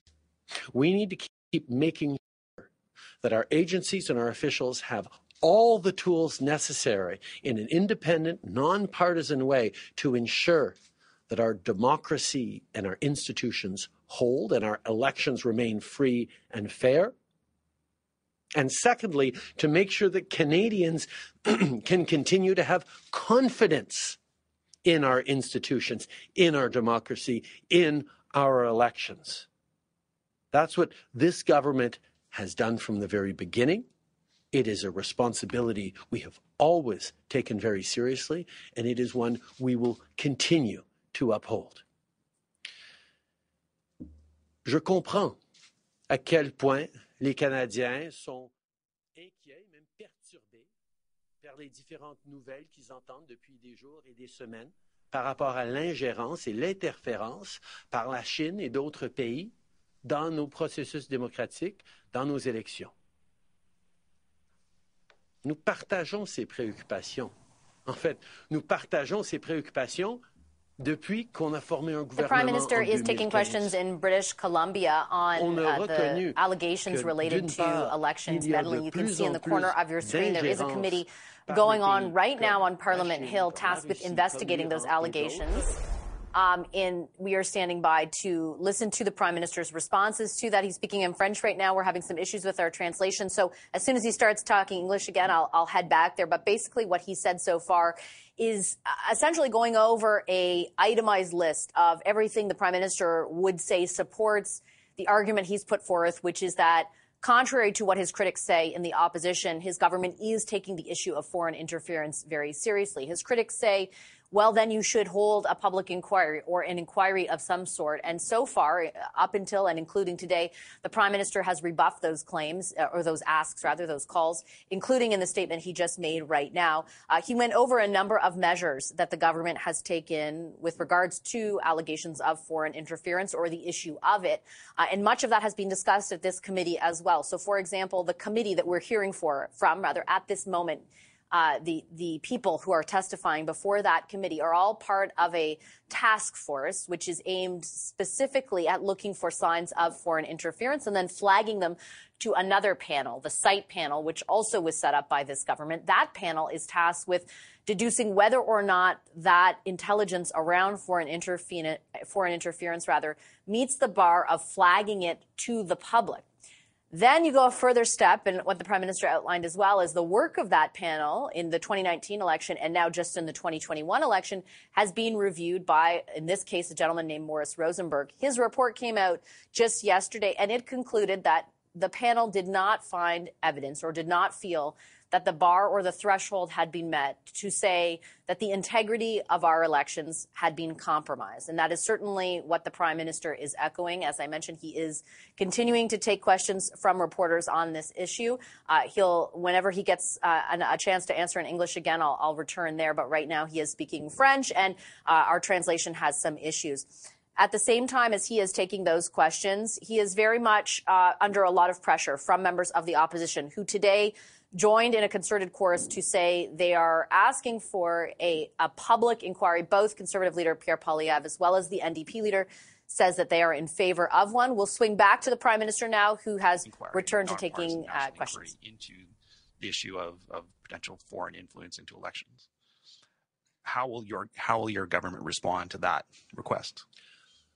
I think one of the most important things to remember is we have an awful lot of mechanisms that are underway right now around determining what kind of foreign interference has happened, is continuing to happen, and demonstrating the tools we have. Right now, as we're speaking, our parliamentary committee is hearing directly from national security experts and officials as to the work that they've been doing over the past many years to counter ongoing interference. We also know that the National Security Committee of Parliamentarians is going to dig into this question, as they have in the past as well. There are multiple processes ongoing. There are a report that just came out, an independent report that just came out on the functioning of the High Panel for election interference. But we will continue to do what is necessary to reach those two clear goals that Canadians can expect. First of all, that our agencies and officials and institutions have all the tools necessary to safeguard our democracy and our elections. And two, that Canadians can continue to have confidence, not just in our national security officials, but in the integrity of our democracies. We will continue to work to make sure that that happens. Follow-up? I have a follow-up question for Premier Eby. In the health agreement, our understanding is that there is an immediate more than $200 million contribution to the agreement. How will that be prioritized in BC? There's a lot of rural ERs sort of closing on weekends. Thanks. We know that the acute situation in many of our hospitals and is particularly challenging in rural communities, where communities have lost doctors, where the strain following the pandemic has hit particularly hard. There are two components to the additional money brought to the table by the federal government for our healthcare system. There's a $200 million component that is immediately available to the province. This money will go to absolutely supporting emergency care in the province, supporting strained hospitals. It is in the context of a budget yesterday where we announced $6.4 billion over the next 3 years for our healthcare system. So I want to certainly express appreciation for the federal government's partnership, because that money is one small piece of what we're announcing today. What the federal government is committed to for us is stable funding for the next 10 years for our healthcare system. And that is critically important for us for planning and moving forward. Additional money for shared priorities, which are things like long-term care, mental health care, and other pieces, as well as that $200 million. In terms of the situation faced in our hospitals, especially in smaller centers, the piece that's really going to make the difference here is about getting the people with the skills that are on the sidelines right now into our healthcare system. So the agreement we reached with the College of Physicians and Surgeons, where internationally trained doctors that have the expertise can work under the supervision of a BC doctor immediately and get to work in our hospitals, in our care centers, and also the 90 additional spots for internationally trained doctors to get their skills up to speed to work in BC hospitals as quickly as possible. Those have a return of service component where they work in rural communities. That's where we're going to see the traction, and that's where we're going to see the reversal of some of the challenges we've seen coming out of the pandemic of stressed out healthcare workers that, especially in rural communities where they are the front line, facing very serious demands, where the support and relief is going to come for them and by extension for the people in the communities that are counting on them. Next question. Bonjour, Will Snetpoel de Radio-Canada. La question sera pour the question will be for you, Mr. Trudeau. The three opposition parties want a public inquiry in the Beijing's interference in the 2021 election. Are you able to trigger one? Are you committing to starting a public inquiry? I think everyone agrees that this is an extremely serious issue. Interference into our elections and our democratic institutions, we've been talking about it in our parliament for years. We've put in mechanisms and tools, the public service panel, our information security system, the G7 mechanisms. We put in a parliamentary committee for national security, and all these authorities, independent, nonpartisan authorities, are working on these issues, and they have done so for many years now. We can see that the result of the work of the panel for the 2021 election with the report that was shared publicly yesterday and today, the parliamentary committee is talking about directly with our experts in national security and various public servants who are in charge of that.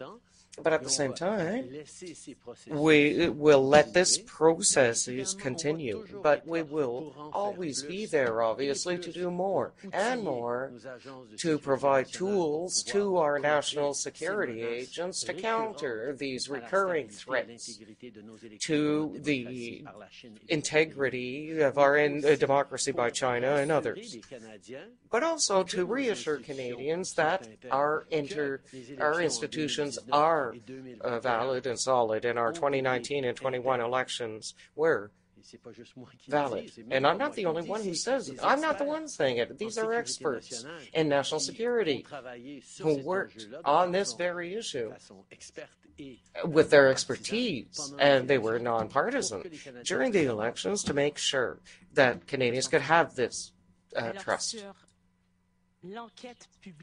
So, on the public inquiry, are you committing, yes or no, to start one?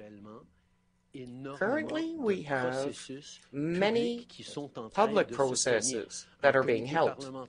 The Parliamentary Committee, the Parliamentarian Committee on National Security has the ability to cover top secret issues, classified information. We have a report from this panel of public servants sharing with Canadians and studying right now. We have many, many steps, and we're always open to do more. To go to deal with the two main preoccupations Canadians have. First, for our institutions to be robust and have the tools needed to counter foreign interference, and that Canadians be reassured of the integrity of our elections and democratic processes. Thank you, Brenna Owen with the Canadian Press. We've touched on some of this, but I do have a question from my colleagues in Ottawa. In his report on the critical election incident public protocol, Morris Rosenberg recommended Ottawa explore lowering the threshold for when to notify Canadians about potential interference in an election campaign. Are you open to the public being notified about this interference during a campaign, even if it involves like one riding or community? The panel on election interference looks at the whole of the election in all ridings at the national level, but also looks at what's happening on particular ridings, because Elections Canada and CSIS and our security agencies are constantly working together to ensure that everywhere our institution is strong and our elections are fair. We are absolutely very much looking at the recommendations that are put forward in that report. They are important and excellent recommendations. On every single one, there are lines to be drawn. There are consequences for moving forward on them that have to be carefully looked at. The impact of an announcement of a threat of interference in the middle of an election campaign could be difficult to measure, and we have to make sure we're getting it right.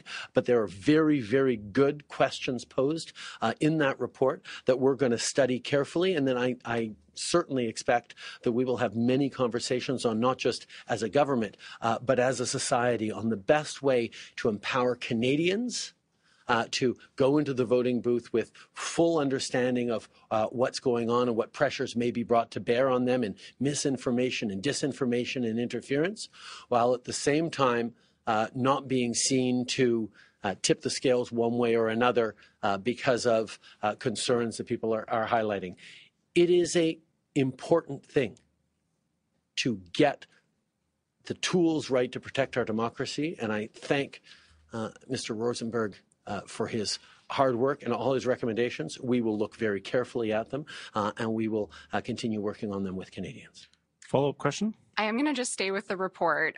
It says the risk, quote, that withholding information and having it come out after the election would decrease public confidence in the government's approach to countering election interference. Do you share that concern given the recent allegations?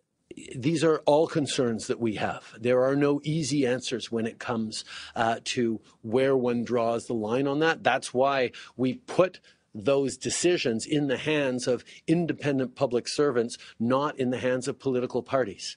Not just because we can trust independent public servants, but also because Canadians will want to see objective measures as interference is countered and publicized. These are really important, very serious questions to study, and we are absolutely looking very, very carefully at all the report's recommendations. Last question. For the Prime Minister, this is Julie Nolan from Global National. When did you first learn of the CSIS allegations concerning Han Dong's alleged connection to China's election interference network? The national security agencies in this country have been dealing with foreign interference for a very, very long time. And as a government, we've been talking about the impacts of foreign interference on Canadians for many, many years, even as we're building up more and more tools for our institutions to defend ourselves, for our democracy to remain robust. And it's important that the greatest targets of foreign interference are diaspora communities themselves. The Chinese government goes after Chinese citizens and Chinese parliamentarians. The Iranian regime goes after the Iranian diaspora. Russian speakers are more exposed to Russian misinformation and disinformation online and on the web. Every step of the way, we have ensured and continue to ensure that populations that are particularly vulnerable to foreign interference by problematic state actors are properly supported and properly informed of the risks that they are being targeted. This is something that we will continue to do. Follow-up. Do you feel you should have been briefed about the allegations against Han Dong? As I said, as a government and as parliamentarians, we are constantly being engaged with by our security agencies around how to keep safe from foreign interference, how to make sure that we're able to stand and speak for our communities as members of parliament without having to be impacted by state actors from other countries, like China and others, who are specifically targeting Chinese Canadian communities or Iranian Canadian communities or others. This is one of those things that this government has taken more steps on than any previous government, and we will continue to take this issue extremely seriously. It's not a question of partisanship or partisan gain, as we are seeing somewhere in some of the comments out there. This is about all of us standing together for the integrity of our democracies, of our institutions, because that's what Canadians can and must expect from their governments. This concludes our press conference. Ceci conclut notre conférence de presse. Thank you for your participation. The Prime Minister there in British Columbia taking a number of questions from reporters, primarily focused on what's happening in that box at the corner of your screen, and that is an investigation by our parliamentary committee into allegations of Chinese interference in the 2021 federal election. You heard the Prime Minister there outline a number of measures his government has taken in order to combat the concept of foreign interference, but a hard no, again, from the Prime Minister, as he has said many times in the last number of weeks, to the idea put forth by opposition parties of holding a public inquiry. We're going to swing back to that committee to listen in for the final few minutes, and then we'll be here with analysis right after on Power Play. Provided information that was relevant to all parties. Where there would have been specific information to provide to a particular party on a particular incident, the site endeavored to have separate meetings with those parties, sensitive issues, and that would be with the site agency that was, or a site department that was responsible for that particular incident. Et est-ce que c'est une décision qui émanait de vous ou du panel d'aller, par exemple, vers des candidats pour les aviser de possible ingérence to a candidate and inform them of interference in their riding? Maybe just to clarify, in my answer, I was talking about the cleared political party representatives. Maybe you're asking about the individual affected by that. I might ask my colleague to answer that. Yeah, absolutely, Madam Chair, through you. So there is a provision within the protocol that allows for outreach to an individual who we think is being targeted by foreign influence activity. My understanding is that decision can be taken by the deputy head of the agency, but I stand to be corrected on that. Thank you. Do you want to finish your thought? Sorry. We didn't put the timer on, so we went over, and somebody might be timing this online and being like, oh, it's gone over. Mr. Julian, 2.5 minutes. Thank you, Madam Chair. Madame Tayeb, I just want to come back to your comments about the impact on local constituencies. You said we wouldn't make that distinction about something that could potentially have an impact at the constituency level. And so the information would be referred to the panel. But how would the panel be aware that this is potentially information that could be election determining or have an impact on the election at the local riding level? Thank you very much for that question and allowing me the opportunity to clarify. I think what I was intending to say is that from the agencies represented here, we reported any threat we saw to the panel. So whether it was anything that we would have seen locally or that we would have seen at a national level. So all of that information would go to the panel. Insofar as how the panel makes their determination, I really have to defer to the members of the panel to explain that. Okay. My last question is, you talked about amplification of information, and we know that there were allegations surrounding Chinese agents. We also know that there were many allegations of Russian interference. We saw this with Trump's election in 2016, with the Brexit referendum in the UK. Also, funding for the British Conservative Party. They were funded directly by the Russians. Furthermore, there were allegations of Russian interference in the Freedom Convoy, the so-called Freedom Convoy. Now, when you look at Chinese and Russian interference,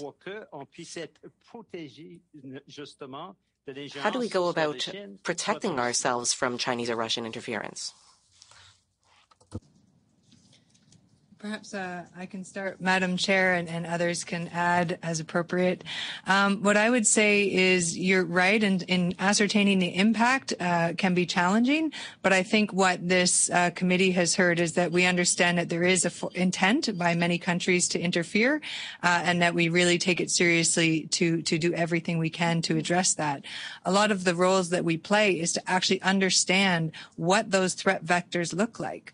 And so it's constantly trying to learn. I can speak for the RRM. That's part of what we contribute is we're trying to understand what that threat looks like against Canada.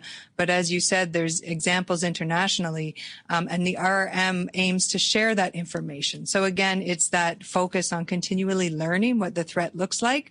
It's very difficult to ascertain impact, but we know there is intent. Thank you. Mr. Calkins, 4 minutes to you. Thank you, Madam Chair. In the 2019 or 2021 election, has the public ever been informed of foreign interference in any media platform during an election? Ever? Has there ever been a warning, or has the public been advised or an advisory in either of those elections? Yes or no? Thank you very much for that question. Insofar as it relates to the activities of the panel and the public announcement function that they would render should they deem required, the answer to that question is no. Nothing has met the threshold or test yet for the public to know. In the discussion of amplifications, Ms. Denham, you said that you've witnessed amplifications of information or chatter or whatever the lingo happens to be, and you said that you could not confirm that it was foreign interference. That also implies that you cannot deny there was foreign interference. Would you agree with my statement? I wouldn't agree with the premise of that. I think it's really important when you're talking about disinformation and the source of it. Just because we aren't able to fully confirm it's a foreign entity, I think it's, as I said, it's really important. It could be Canadians, it could be other entities having conversations. So I wouldn't want to imply that that means it is not foreign, that it's the counter. If you can't confirm something, you can't deny something is a very logical argument. And I want to just get you to clarify a statement that you have just made in your testimony here today. You, through one of your answers, you said, we cannot tell if it's foreign or from within Canada. So is your definition of foreign interference have to come from offshore? And if it happens within the territorial confines of Canada, it's not considered foreign. That's how I interpreted your comment. Is that how you operate? No, and thank you for that question, Madam Chair, to clarify in what I meant to say. What we look for are those tactics, and when I say that we couldn't confirm if it was a foreign entity, it could be a foreign entity that is using proxies in different ways to amplify the content, but you need to find the link back to a foreign entity that's directing that. And so just to clarify that statement. Thank you so much. Your responsibility is to monitor elections, but your responsibility would not extend to nomination races and leadership races. Is that correct? The RRM's mandate specifically is threats to democracies, actually, foreign threats to democracies. And so we look at the threat landscape more broadly, but perhaps Mr. Fisher would like to add. Sure. Thank you, Madam Chair. I mean, certainly from a service perspective and mandate, any foreign influence activity is something we would be interested in and would investigate, and that would extend to potentially nominations, party nominations outside of an electoral writ. There has also been numerous conversations about turning intelligence into evidence. I think the Canadian public broadly accepts that there has been significant foreign interference in our democratic processes, and not a single individual has been hauled to the bar to account for any of this. There have been no charges laid by the RCMP. There has been no charges, to my knowledge, that have been put forward by Elections Canada. So where is the missing gap in turning intelligence into evidence so that we can actually prosecute those who the Canadian public broadly accepts are acting with impunity in our democratic processes? So thank you for the question. It's a very good one. It's something I would suggest the government has been wrestling with for some time now. And it's not just in Canada. It's an issue that all of our allies face in terms of trying to find a way to transition intelligence into evidence. It's ultimately a policy development and probably a legislative fix that would be required in that space, but that's well beyond my remit. And I know our colleagues at Public Safety certainly have this on their plate as something they've been looking at and studying. Thank you. Mr. Fergus, I'll give you the same 4 minutes as Mr. Calkins. Madame la Présidente. Thank you, Madam Chair. I will attempt to be brief. Uncomfortable questions, so let me just get right into it. A national security expert, Jessica Davis, she had tweeted, and I quote, "The leaks are a big concern for me. They appear quite partisan in nature. This might be the nature of interference in their targets. It might be about a function of the reporting, or it might be selective leaking. We need to be very careful about considering the leaked information in context. We should probably all be paying a lot more attention to what's going on in committee when public officials are testifying. They're in a position to give better context." What would be your reaction to that comment? Well, my reaction as an intelligence professional and an employee of the service, speaking just generally of leaked intelligence, is that it's something we take extremely seriously. Obviously, protecting our sources, our operations, our trade craft is essential to being able to conduct our investigations and do our business. Anything that puts that at risk is something that we take extremely seriously. Thank you. For 2 elections now, SITE has existed. Does the intelligence community have the resources it needs to counter these examples or concerns of potential foreign interference? I can start that off, but I'll turn to my colleagues because we each, and thank you very much for that excellent question. We each have a number of tools and authorities available to us. From a CSE perspective, we certainly have a foreign intelligence mandate, so we collect foreign intelligence. We have the ability to protect, for our cyber defense mandate, we have the ability to protect Canadian government systems and other critical infrastructure systems. We also have new authorities that allow us to take action to disrupt threat-related activities from foreign threat actors. So from a CSE perspective, we feel that we have the tools necessary to counteract this. We do utilize these authorities in all aspects of foreign interference, and so I wanted to affirm that to the committee.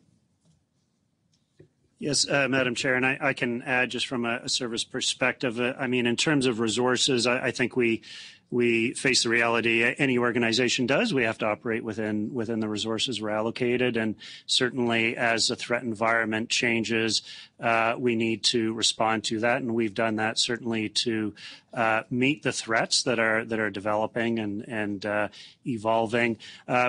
I'd probably say that in terms of tools, and it's been said before, I think in front of this committee, the technology is evolving faster, I think, than our Act has been able to keep up. We need to be able to do more data-driven investigations, and that is a difficulty for us. So certainly, in terms of tools and improvements for the service, that's something that would make a difference. I have about 40 seconds left, so we're going to have to split this time pretty quickly. In your answer to Mr. Calkins' question about the problem that countries are facing, or that you, in your answer, talked about countries are facing around the world in terms of the intelligence to evidence problem, what type of legislative tools are you imagining could be useful, or that is being discussed with your colleagues around the world? I'm sorry, Madam Chair, that really is outside of my remit, and I'd probably refer you to the Department of Public Safety, where I have colleagues that have been looking at this issue for some time. Sure. Excellent. With that, I would like to thank our witnesses, our guests, for taking the time to join us today. We'd like to thank you for your service and being available. If there's any additional information you'd like to provide, please do share it with the clerk, and the clerk will ensure that all members receive that information. I will, on behalf of members, thank you and your teams for your time and your service once again. For committee members, whether in person or online, I'm going to suspend for 10 minutes. And we will return. You are watching the conclusion of a 2-hour committee investigation into allegations of Chinese interference in the 2021 federal election. The last hour focused on testimony from people who comprise what is basically a task force that looks at intelligence gathered by various bodies like Canada's spy agency, for example, CSIS, around allegations of foreign interference. They take that intelligence, they send it to a panel, which is then responsible for determining whether it meets the bar to notify the public, whether it will, in fact, impact or threatens to impact the integrity of the election at hand. That panel never raised any red flags in that respect, but what we've been listening to is kind of the process through which all of that happens. Before that, we heard from the Prime Minister's National Security Advisor, Jody Thomas, as well as officials with the Department of Public Safety, who signaled that the RCMP is not investigating any of the allegations that have come to light with respect to the 2021 election and the allegations of interference there. We also heard from the Prime Minister, and on that note, I want to bring in my colleague, CTV senior political correspondent Glenn McGregor, who's been listening to the committee and the comments from the Prime Minister. Back and forth, two screens, picture in picture. I mean, look, this all comes on the heel of a very heated political back and forth about the scope of foreign interference in our elections, in particular from China. The big question the Prime Minister has faced and continued today is whether or not he will support a public inquiry. He will not. It sounds like it. No. What do you take away from what we heard in the committee today? Well, from the committee, we didn't hear a heck of a whole lot that we didn't know already. It may have been revelatory for some of the MPs on that committee to get the explainer, of which you've just succinctly summarized how this process works, this kind of Rube Goldberg scheme where you have this this task force of security officials who then brief the panel, and the panel decides whether or not they're going to go public with this, and they haven't done that in either of the last two elections. So that's the entire time they've been set up. So that may have been interesting for the MPs, but they didn't get kind of any insight into, I think, what Conservative MPs on the committee really wanted was what they consider a smoking gun is accounts of CSIS or other agencies briefing the Prime Minister about specific details of Chinese interference, particularly in this one Toronto riding that has been mentioned in some of the media reporting on it. They didn't get that, and it's fairly evident that they aren't going to get it through this channel of a parliamentary committee. Possibly there will be more information disclosed to the National Security Committee of MPs, who all have security clearances and who are not supposed to leak that information.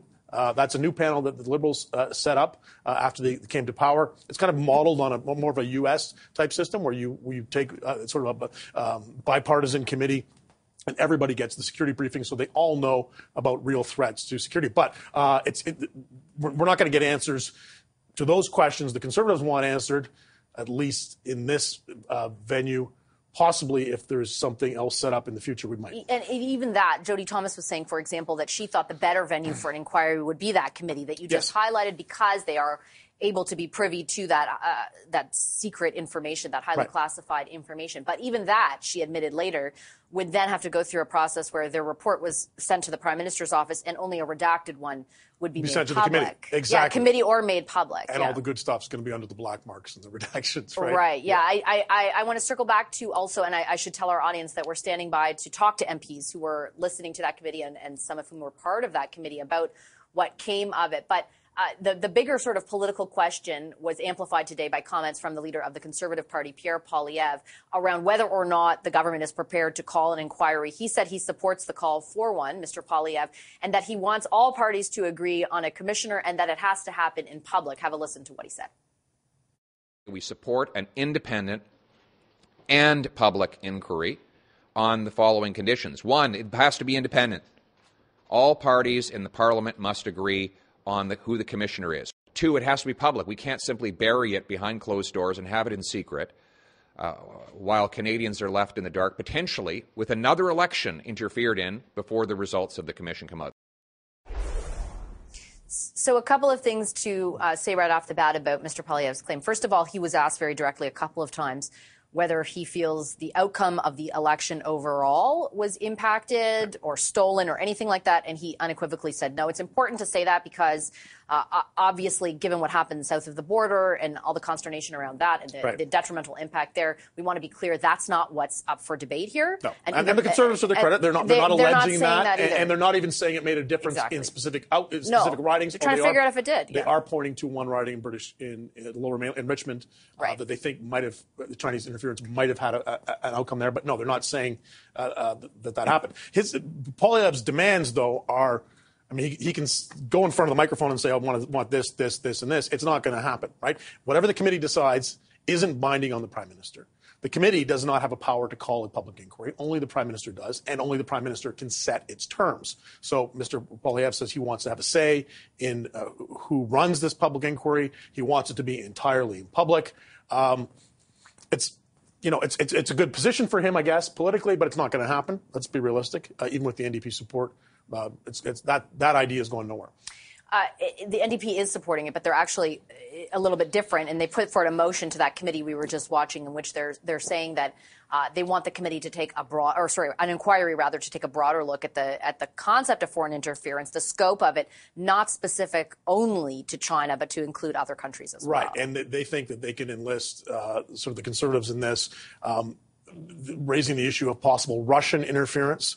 Peter Julian, NDP MP on that committee, a couple of times brought up the In-N-Out affair, going back to the 2005-2006 election campaign, which the Conservative Party later pled guilty to violating the Elections Act by a series of wire transfers, but that allowed them to spend more money on broadcast advertising. But that was not foreign interference, right? This is just, again, it's a lot of political posturing in this. I don't know why Peter Julian brought this up. He brought up the name of Dean Del Mastro, the former parliamentary secretary to Prime Minister Stephen Harper, who was later found guilty of Election Act offense. It's kind of just I can ask throwing Mr. a lot of Julian stuff because he's coming at the up. wall. But my guess is, I think that what people are getting at is the assertion by the federal government has been the elections were free and fair. Thus, there's not more investigation needed beyond what's already here. I think the point that some members of the opposition are making maybe is that other stuff has been investigated even when the outcome of the election wasn't impacted. So why shouldn't it occur in this instance too? Right. And in those cases, in the In-N-Out case, that was investigated by the Commissioner of Canada Elections. The Dean Del Mastro case, same situation. We heard that the RCMP isn't investigating anything from the last election campaign, but as we know, it's not really their thing. That general violations of the Elections Act of the kinds that are being alleged with respect to Chinese interference are all almost certainly things that Elections Canada would deal with, not the RCMP. And we are supposed to hear from them in this committee, too. So I'll leave it there. Thanks, Glenn. Thank you. CTV senior political correspondent Glenn McGregor. We do have some of those MPs with us now live. Talib Noor Mohammed, a Liberal MP, is here, as well as Peter Julian, the NDP's House Leader. Mr. Michael Cooper is supposed to be with us, but he is still in the committee, my understanding is, because there's about to be debate about a motion, perhaps, something to do with him. Hopefully he'll come out, but I wanted to get right to both of you. Thank you very much for making the time. Mr. Noor Mohammed, I'll start with you. I certainly understand the point the Prime Minister made today around the various things your government has done to investigate, to combat, to counter, to ascertain the scope of when it comes to foreign interference. But I think it's fair to say that the allegations that have come forth through the media are troubling to a lot of Canadians. And in fact, a poll today by Angus Reid shows that 53% of Canadians think that democracy is being negatively impacted by the possibility of what has been raised. Why is your government so resistant to the thought of holding an inquiry on the issue? Can you understand how it doesn't make sense to Canadians? Yeah, and I think it's important in that vein to outline a couple of things. First, we know, and we have heard from national security experts, in fact, we've even heard from the opposition, that there is no question as to the integrity of the 2019 and 2021 elections. Everyone agrees that the elections were free and fair. So then the question of what are we trying to accomplish? We are trying to accomplish a process by which Canadians can feel confident their elections continue to be free and fair. So we have the commission that we have, the Committee of Parliamentarians that is reviewing this, who have all been security cleared. They will look into whatever these allegations are. There is the group that we've already identified, the site task force, that determined that in fact there was no impact on the outcome. Now, we all know that there has been and there continues to be attempts to undermine our democracy. There have been attempts at foreign interference, and that goes back well before the last two elections. That's why we put in place the processes that we did. That doesn't mean we can't do more. The Prime Minister made it very clear that he is going to, and that the government is going to put in whatever resources are required. But I think it's really important that we not lose sight of the fact that these are impartial, independent public servants, not political folk, who articulated and determined that our elections could be free and fair. And I certainly understand that, and we've Canadians have been able to listen to that, to the full extent over the last 2 hours and through their previous committee appearances as well. But regardless of the fact that all that stuff you just laid out is happening, 53% of Canadians think that this attempted interference represents a serious threat to democracy. Is it not incumbent on your government, regardless of what you say is happening, to acknowledge that and sort of realize that the measures you've put in place are not doing the job of assuring Canadians? I think it's important for us to all recognize that there are threats to our democracy, that we know that there have been these attempts. And Canadians are right to be worried because it's a sign that we care about our democracy. But the reflex reaction that a public inquiry is the only way to solve that is actually something that is very, very different. Our job should be to look at what the recommendations are of people that are experts in the field, to look at what the Committee of Parliamentarians who are cleared for this from all political parties come back and say, and to take those recommendations seriously, just as we take seriously the recommendations that were made by Mr. Rosenberg in his report that was revealed yesterday, which again said and reassured Canadians that the 2021 election was indeed free, fair, and where interference did not have an impact on the outcome of the election. Okay, Mr. Julian, let me put those points to you, because the government actually has done stuff about the issue of foreign interference, right? They have put together the task force, the site panel. There are mechanisms in place to warn the public if the integrity of the outcome of the election is at stake or is being threatened. Why is a public inquiry necessary when all that stuff already occurs and when we have been assured that the outcome of the election was not impacted? Well, first off, we're meeting again in a minute, so you've got a minute of my time. Oh, no. We've been waiting in the waiting room, unfortunately. As far as the public inquiry that Jagmeet Singh announced on Sunday, and that I moved just a few minutes ago, we believe very strongly that it needs to be taken into a nonpartisan context where we can really get to the bottom and get answers for Canadians. The issue of Chinese interference is a serious one, and possible violations of the Canada Elections Act, as I stressed in the testimony today and the questioning, is amounts to criminal violations. So this is something that needs to be taken seriously by the Prime Minister. Now, Mr. Poilievre is supporting a public inquiry, but only if it doesn't deal with concerns about Russia's involvement. And so I think it's problematic when you have both parties sort of not wanting to get to the bottom, get answers. We know that candidates were involved from both the Liberal Party and the Conservative Party. It's important. It's very important that we get to the bottom, get answers for Canadians. Only a national public inquiry can do that. And unfortunately, we're reconvening, so I'm going to have to sign off. I understand. I apologize. We thought Mr. Cooper was joining. That's why we waited. Appreciate your time. Peter Julian and Talib Noor Mohammed. We will stand by to see if the Conservatives can join us a bit later on the show. I also want to let you know that our front bench panel will talk about what's unfolded this afternoon a little bit later on our program. Stephen McNeil, Gary Marr, Melanie Richer, and Joyce Napier will be here. Right now, though, I'm going to take a quick commercial break. On the other end of that break, we'll talk to Canada's former top bureaucrat, top public servant, Michael Wernick will join me live in just a moment. Stay right there. This special edition of Power Play is next.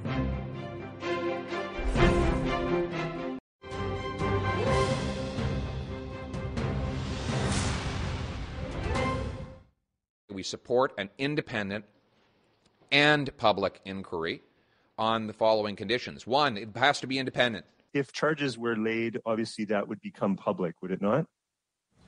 There's a lot of process before charges are laid, but yes. If charges were laid, if there were an investigation, yes. I think One of the most important things to remember is we have an awful lot of mechanisms that are underway right now around determining what kind of foreign interference has happened. Just some of what we heard this afternoon as a parliamentary committee investigates allegations of Chinese interference in the 2021 election. Members of the opposition are calling for a public inquiry into the issue. The Prime Minister, as you heard in those comments, is so far rebuffing that, but insisting that there are mechanisms in place to do that kind of an inquiry or an investigation. I want to bring in somebody who knows a lot about how the scope, rather, of the issue and that it doesn't just pertain to elections. Former Privy Council Clerk Michael Wernick is here. He's now the Jaroslawski Chair in Public Sector Management at the University of Ottawa. Hi, Mr. Wernick. Pleasure to welcome you to the program. I appreciate you making the time. Thanks for calling, Vashi. I know that you have made the point that this isn't just something to worry about at election time, that it happens in between campaigns as well. Why do you think that is an important thing to get across?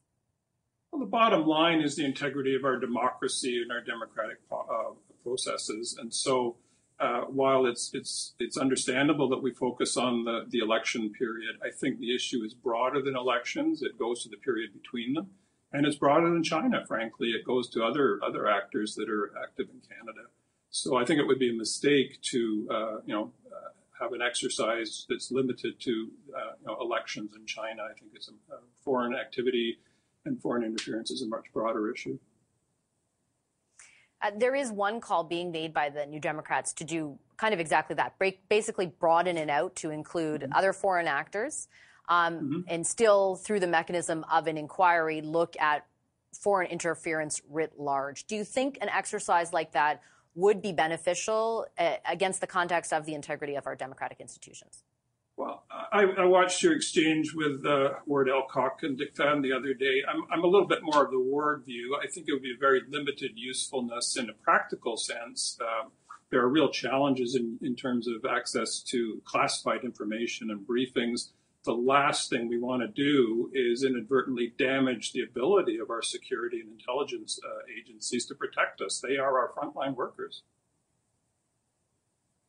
How concerned would you be then, for example, if you were still, and I take that point certainly, and the same as I did when Mr. Elcock made it, how concerned would you be if you were still serving in your previous capacity as clerk of the Privy Council, if you saw numbers, for example, like we did today from Angus Reid, which does show that there has been a tangible impact on the kind of level of faith people have in democracy, or the degree to which they think it may be under threat?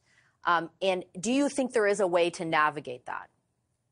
Well, I think it's unfortunate that, the issue has escalated, and it's now calling into question confidence, not just in the results of the election, but you're starting to see undermining of confidence in our security and intelligence services, and that's really unfortunate. Not going to leave us in a good place. It's more a political judgment. My view is it's inevitable. It's a minority parliament. Actually, the opposition could force one to take place. What it reminds me of is years ago, Stephen Harper stubbornly refusing to call an inquiry into missing and murdered Indigenous women, and in the end, he had to. And do you anticipate that the federal government will likely end up being forced into doing something? I'm not saying necessarily a public inquiry, but some sort of additional inquisition into the matter? Well, is the matter elections or broader? Is it China or is it broader? I guess is my starting point. My argument on the inquiry is whether it's inevitable or not, we don't have to wait for it. I can predict with some certainty its recommendations will be that Canada needs something like the foreign interference legislation in Australia or a foreign agents registry similar to the one in the UK. Why don't we just get on with it? We know that we have to deal with cybersecurity, get on with it. We know that the biggest issue is disinformation campaigns and troll farms, and so we get on with it. So my sense is I don't really understand why the government wasn't more proactive. If it had just tabled a version of the Australian and UK legislation, put it to Parliament, we wouldn't be talking today. And what, for Canadians who aren't familiar with that legislation, what does it really aim to do? Well, the Australian legislation is quite broad and requires some transparency and disclosure about contacts and activity of foreign governments and institutions right across the board, including in universities and law firms and businesses and so on. The Foreign Agents Registry legislation is a sort of an American creature, which the British have adopted, which is, again, requires people to disclose their presence and activity, kind of similar to Canadian lobbyist legislation. The professionals think it's of very limited usefulness. I mean, real criminals don't register their guns at gun registries, and real spies won't register at a registry of foreign agents. But it would have some deterrent effect, presumably, on some of the activities. My argument on a foreign agent registry is it should be retroactive. We should be forcing anybody who is a public office holder on the political, public service, or military side to disclose any of those retainers and contracts and jobs going back at least 5, 10, or 15 years. Before I let you go, Mr. Wernick, I wanted to ask you sort of about the other side of all of this, which is in that same polling, there were a high degree, over 40%, for example, of Conservatives who started to adhere to the notion that the election was stolen. I noted today that the leader of the Conservatives was asked point blank, and he was very unequivocal in saying, no, that's not the case. We don't believe it. I don't subscribe to that. But are you at all concerned that it's almost a bit late, that regardless, and I've interviewed many Conservatives who have been unequivocal again about that in before making their comments about their concerns, but does that, the model of what happened in the United States, like are we not necessarily immune from it, and does that worry you? No, of course we're not immune to it, and what happens here is people will say one thing in a very public forum and allow other things to go on in the social media networks. So there is a body of opinion out there which has now lost confidence in that election outcome. And what we could see next is, which we did see in the United States, is people going after the credibility of the security and intelligence agencies. They're attacked regularly in American politics as the deep state. We may see that in Canada soon. And how detrimental do you think that would be? Well, that would leave us weaker and more vulnerable. I mean, those security and intelligence agencies are absolutely vital to keeping Canadians safe, a little bit innocent in the ways of the world. They are our frontline workers. They are the "We Stand on Guard for Thee" in the national anthem, and so we need to support them. And I'd be very worried about anything that reduces trust in the security and intelligence agencies, and certainly very worried about anything that undermines trust, that our elections are free and fair. Mr. Wernick, I'll leave it there. I appreciate your insights this evening. Thank you. Thanks for asking. Michael Wernick is the former clerk of the Privy Council. We're going to take a quick break. We have the front bench coming up to help us analyze what we heard today on this issue. We'll also, though, however, catch you up on the other top political stories of the day. The list is next. We're back with more Power Play ahead.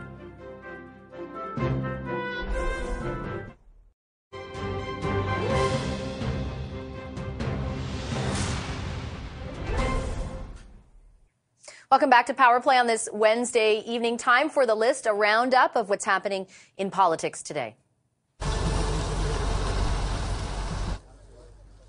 At least 40 people have died and dozens more are injured, many more missing after a head-on crash between a passenger and a cargo train in northern Greece. The country's transport minister has now resigned, and the station manager of the city of Larissa has been charged with manslaughter through negligence. He is, however, denying wrongdoing. Greece announced 3 days of national mourning following this crash. About 350 people were on board the passenger train, and it was traveling from Athens.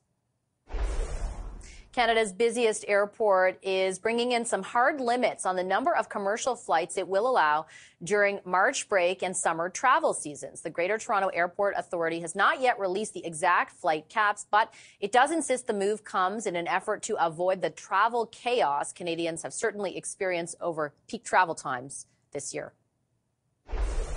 More provinces have now followed the federal government's lead and banned the social media app TikTok from government devices. Here's a look across the country. So far, the provinces of Quebec, Nova Scotia, Newfoundland and Labrador, Alberta and BC have announced those bans. Ontario, Saskatchewan and Manitoba all say that they are considering one. And Saskatchewan and British Columbia have both now signed an agreement in principle on healthcare funding with the federal government, both of them announcing that today.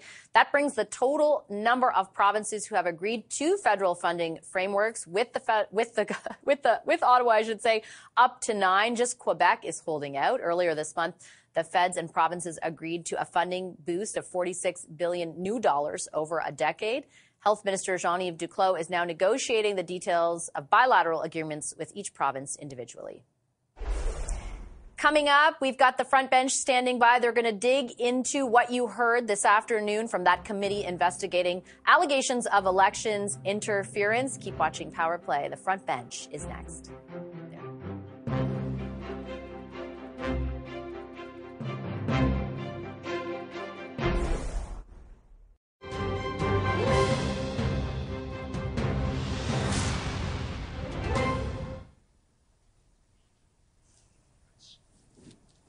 You're looking at a live shot of Conservative MP Michael Cooper, who is still talking in committee on the Hill right now. That committee is investigating allegations of Chinese interference in the 2021 election. Mr. Cooper is putting forward a motion to basically have more people from the Prime Minister's office called before that committee. That motion was defeated by the NDP and Liberals last week, but it looks like there might be a change in posture from the NDP, and it could go ahead this week. That discussion is ongoing as we speak right now in that committee. We'll bring you any details, any updates about the outcome of that as they become available. The bigger political question, though, before the Prime Minister today was whether or not he is prepared or willing to acquiesce to the calls for a public inquiry into those allegations. The calls were amplified today by the leader of the opposition, the leader of the Conservatives, Pierre Poilievre. Have a listen to how he described the ask and then the Prime Minister's response to those asks.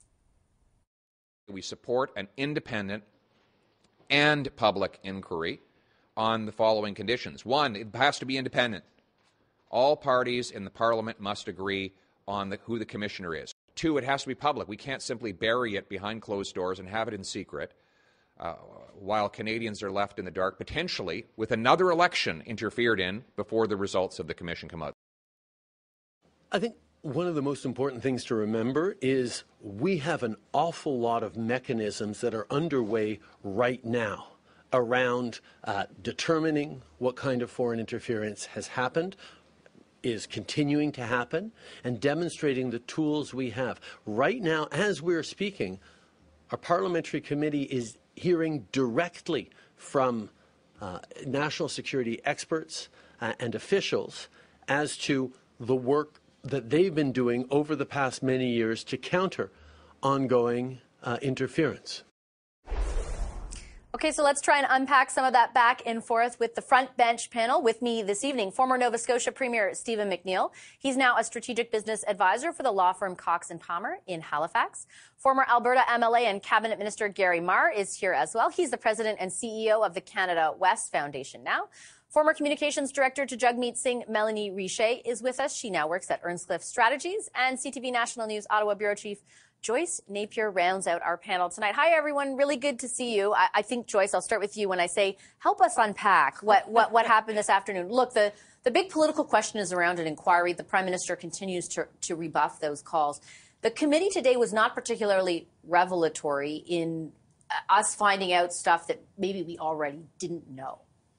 No, it wasn't. But what was interesting is Jody Thomas, the National Security Advisor, saying, look, you may call a public inquiry, but you will not get what you want from it because there is such a thing as, secrets.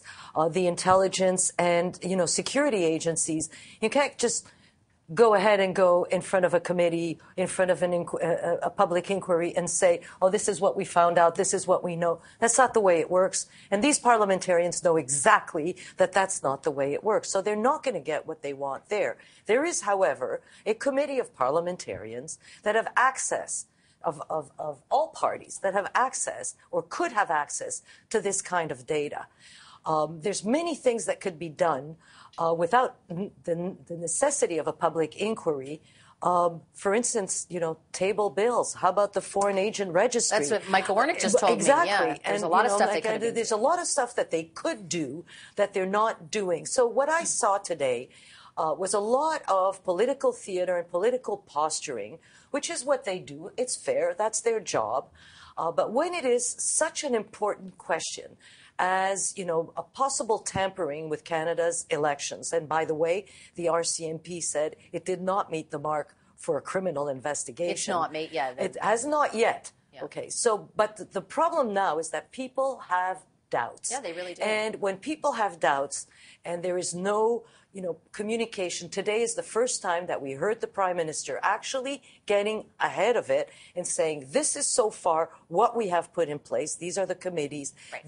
This is what our agencies can do. Yep. This is what they've done. He should have done that weeks ago when the stories were coming out, and they didn't get ahead of the stories. So it is becoming now chaotic with all sorts of political parties demanding all sorts of things and alleging things that are making people even more worried. So somebody has to take control of this and get to the bottom of it. It's interesting, Gary, that Joyce brings up, that the sort of a little bit of a pivot from the Prime Minister today. Not a lot, but at least a change in tone around the issue. Because a week ago we were all gathered, right, saying the issue is kind of getting away from him and he needs to sort of acknowledge that this is a big deal to Canadians. We have data today from Angus Reid that shows 53% of Canadians surveyed by them that argue that this attempted interference represents, they perceive, a serious threat to democracy. Do you think that the Prime Minister needs to say, not necessarily have an inquiry, but beyond what we've already done, there needs to be something else? Well, I think so. And just to go back to something that Joyce said, we didn't see much in today's hearings. We heard expressions like, well, the information landscape is complex. And for security reasons, the responses were really without much detail or specifics. So understandably, that's the position taken by the individuals who are responsible for this. But I give some credit to Public Security Minister Mendicino, who says, they are eyes wide open to the fact that foreign interference is a challenge to our democracy. And it shouldn't matter whether we're talking about Chinese state actors or Russian state actors or anyone, or state actors from any other place. And so the landscape has changed to the Prime Minister from when we were talking about this last week. I think he is starting to shift. I don't know if it'll go to a public inquiry, but as Joyce says, there are tools that can be put in place that can be seen by Canadians as the Prime Minister takes this matter seriously. Now, on the subject of whether you can have a public inquiry, I think it was, as I recall earlier this week, former CSIS director Richard McFadden, said there are precedents for commissions to hear classified information. I think that there is some need for the Prime Minister to be seen to be taking this much more seriously, and I think he started to shift in that direction. Is that your sense as well, Stephen? Well, certainly I think from the Prime Minister's comments today, there's been a shift in tone. Unfortunately, I watched some of that committee today. Unfortunately, it fell into what I thought it would be, which is a partisan conversation. There are many things that can divide political parties and you can fight on over the election. You would hope as a Canadian that they could come together on this one issue, which is really paramount to the independence of our elections and, quite frankly, to democracy. I think Joyce laid out a path where we already have a committee that can go in, have people appointed from all of the parties and see firsthand the documentation, classified information.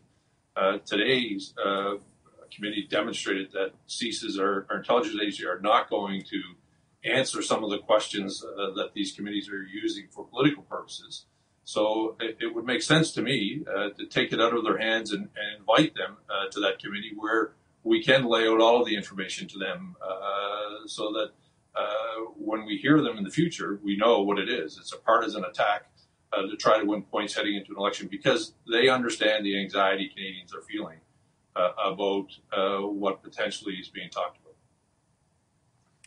The only issue with the National Security Committee looking at things, and that was also laid out by Jody Thomas, who, as Joyce points out, said, like, that's a better venue because they can actually hear about that classified information. She did also say, though, for example, they produce a report. Well, it goes to the Prime Minister's office in an unredacted fashion, and then it's produced to the public in a redacted fashion. So it's not clear exactly how much how much more we will know at the end of that about the scope of the issue, but at least there would be some mechanism beyond what exists right now or beyond what's happening right now. Right. If there's good faith with the other parties having that process happen, the other parties could take a look at it and then leave and say, okay, for maybe I can't tell you exactly, spell out exactly the reasons, but for these reasons, I feel reassured that steps are being taken to protect this from happening and that our election was a fair election, and that's not what we're concerned about. I think for the most part, there's something to be said about just hearing people. And until today, we really haven't heard the Prime Minister say, I hear you, this is troubling, I agree with you that it's troubling, and I'm going to do everything that I can to make sure that our elections are safe and that this doesn't happen again if it did happen. And we didn't really see that, and I think that's what's missing. And had we done that from the get-go, I think we would probably be in a different place with the public sentiment. I think that's a really good point, Joyce. And the interesting part is it's actually a huge migration because at the outset, the Prime Minister was dismissive and said, if you're raising these concerns, and true, some of them have been very partisan, but if you're raising them, you're sowing doubt in the integrity of our system. Now it's migrated 2 weeks later to the point of, okay, I get that there are real concerns, and I'm going to, and I plan to, and I have been addressing them. Well, something that perhaps he should have done at the outset but we know that they have a hard time communicating sometimes, bring you back to SNC-Lavalin, that was a little bit the same thing. Get ahead of a story. You know that this is important. This is not going to go away. You can't wish things away, even if you're in the Prime Minister's office. So there seems to be a gap in the communicating to people. The poll today is not surprising, the Angus Reid, that 53% of Canadians are going, okay, wait a minute, what is going on? Because, people are not always paying attention to every single detail, but they are paying attention to news. We know that. We know that for a fact. So you have to get ahead of it, and you have to reassure people as it is a duty of the Prime Minister to say, okay, not there's nothing to see here like he did at the beginning. No, don't worry, there's nothing to see here. No, everything was fine. You have to give people a few more details. You have to answer the question that people have. They want to know, was this a tampering of our election? The answer is yes. Was it successful? The answer is no. But then to the first question, what kind of tampering was it? I'm sure that even our intelligence and security agencies could give us a little bit more, just a little bit more. Gary, were you surprised at all at that polling that so many Canadians are paying attention to this? It's not just an inside baseball, inside Ottawa type of story. No, I don't think I was, and the reason why is because there is a pattern that has been established by the Prime Minister, and Joyce and Stephen and Melanie have all talked about it. The last time we gathered on this, of to deny and say there's nothing to be seen here, and I think Canadians are actually concerned about this. It's important that our democracy is an important institution to Canadians, and they want to know that something's being done. So, step one, acknowledge the issue. Step two is do something about the issue, and simply denying and saying there's nothing to see here, and anybody that criticizes is either they're racist or that they're somehow that they are trying to score political points. I don't think that Canadians are satisfied with a pattern of answers on important issues to them. Stephen, I have just 30 seconds left. Last word to you on this. Well, the fact that we're not the only country that has had people interfering in their elections, there's no wonder the anxiety of Canadians is where it is. I don't think anyone should be surprised at that. I think the fact of the matter is the Prime Minister is going to have to speak to Canadians to reassure them that this has his full attention and that he'll do everything he can to protect our election system. Okay, I'm going to leave it there. Stephen McNeil, Melanie Richer, Gary Marr, and Joyce Napier. Thank you very much, all of you. Appreciate the discussion this evening. Today's takeaway is, of course, on this subject. I spoke to the former clerk of the Privy Council, Michael Wernick, who isn't sure an inquiry would accomplish exactly what the opposition wants it to, but does say that the federal government is, I'm paraphrasing, but dragging its heels, that there is a lot they could be doing. Have a listen to Mr. Wernick.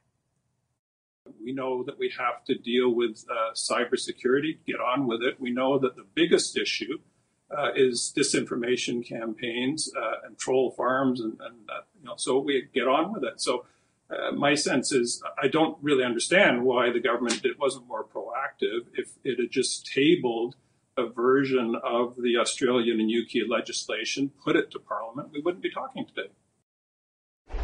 That's Canada's former top bureaucrat weighing in on this program on how the government can handle or should have handled the issue of allegations of foreign interference. That committee that you've been watching this afternoon on Parliament Hill does reconvene tomorrow. They'll hear from a number of officials, including ones associated with elections in this country. So that testimony will be very interesting to see. We'll stay abreast of it, of course, and we'll bring you updates as they happen. Right now, that does it for us here at Power Play. I'm happy to hand things over to my colleague, Morella Fernandez. A lot more going on this subject. That committee is actually still meeting, so we'll have updates for you throughout the evening. Have a great night. Thanks for watching.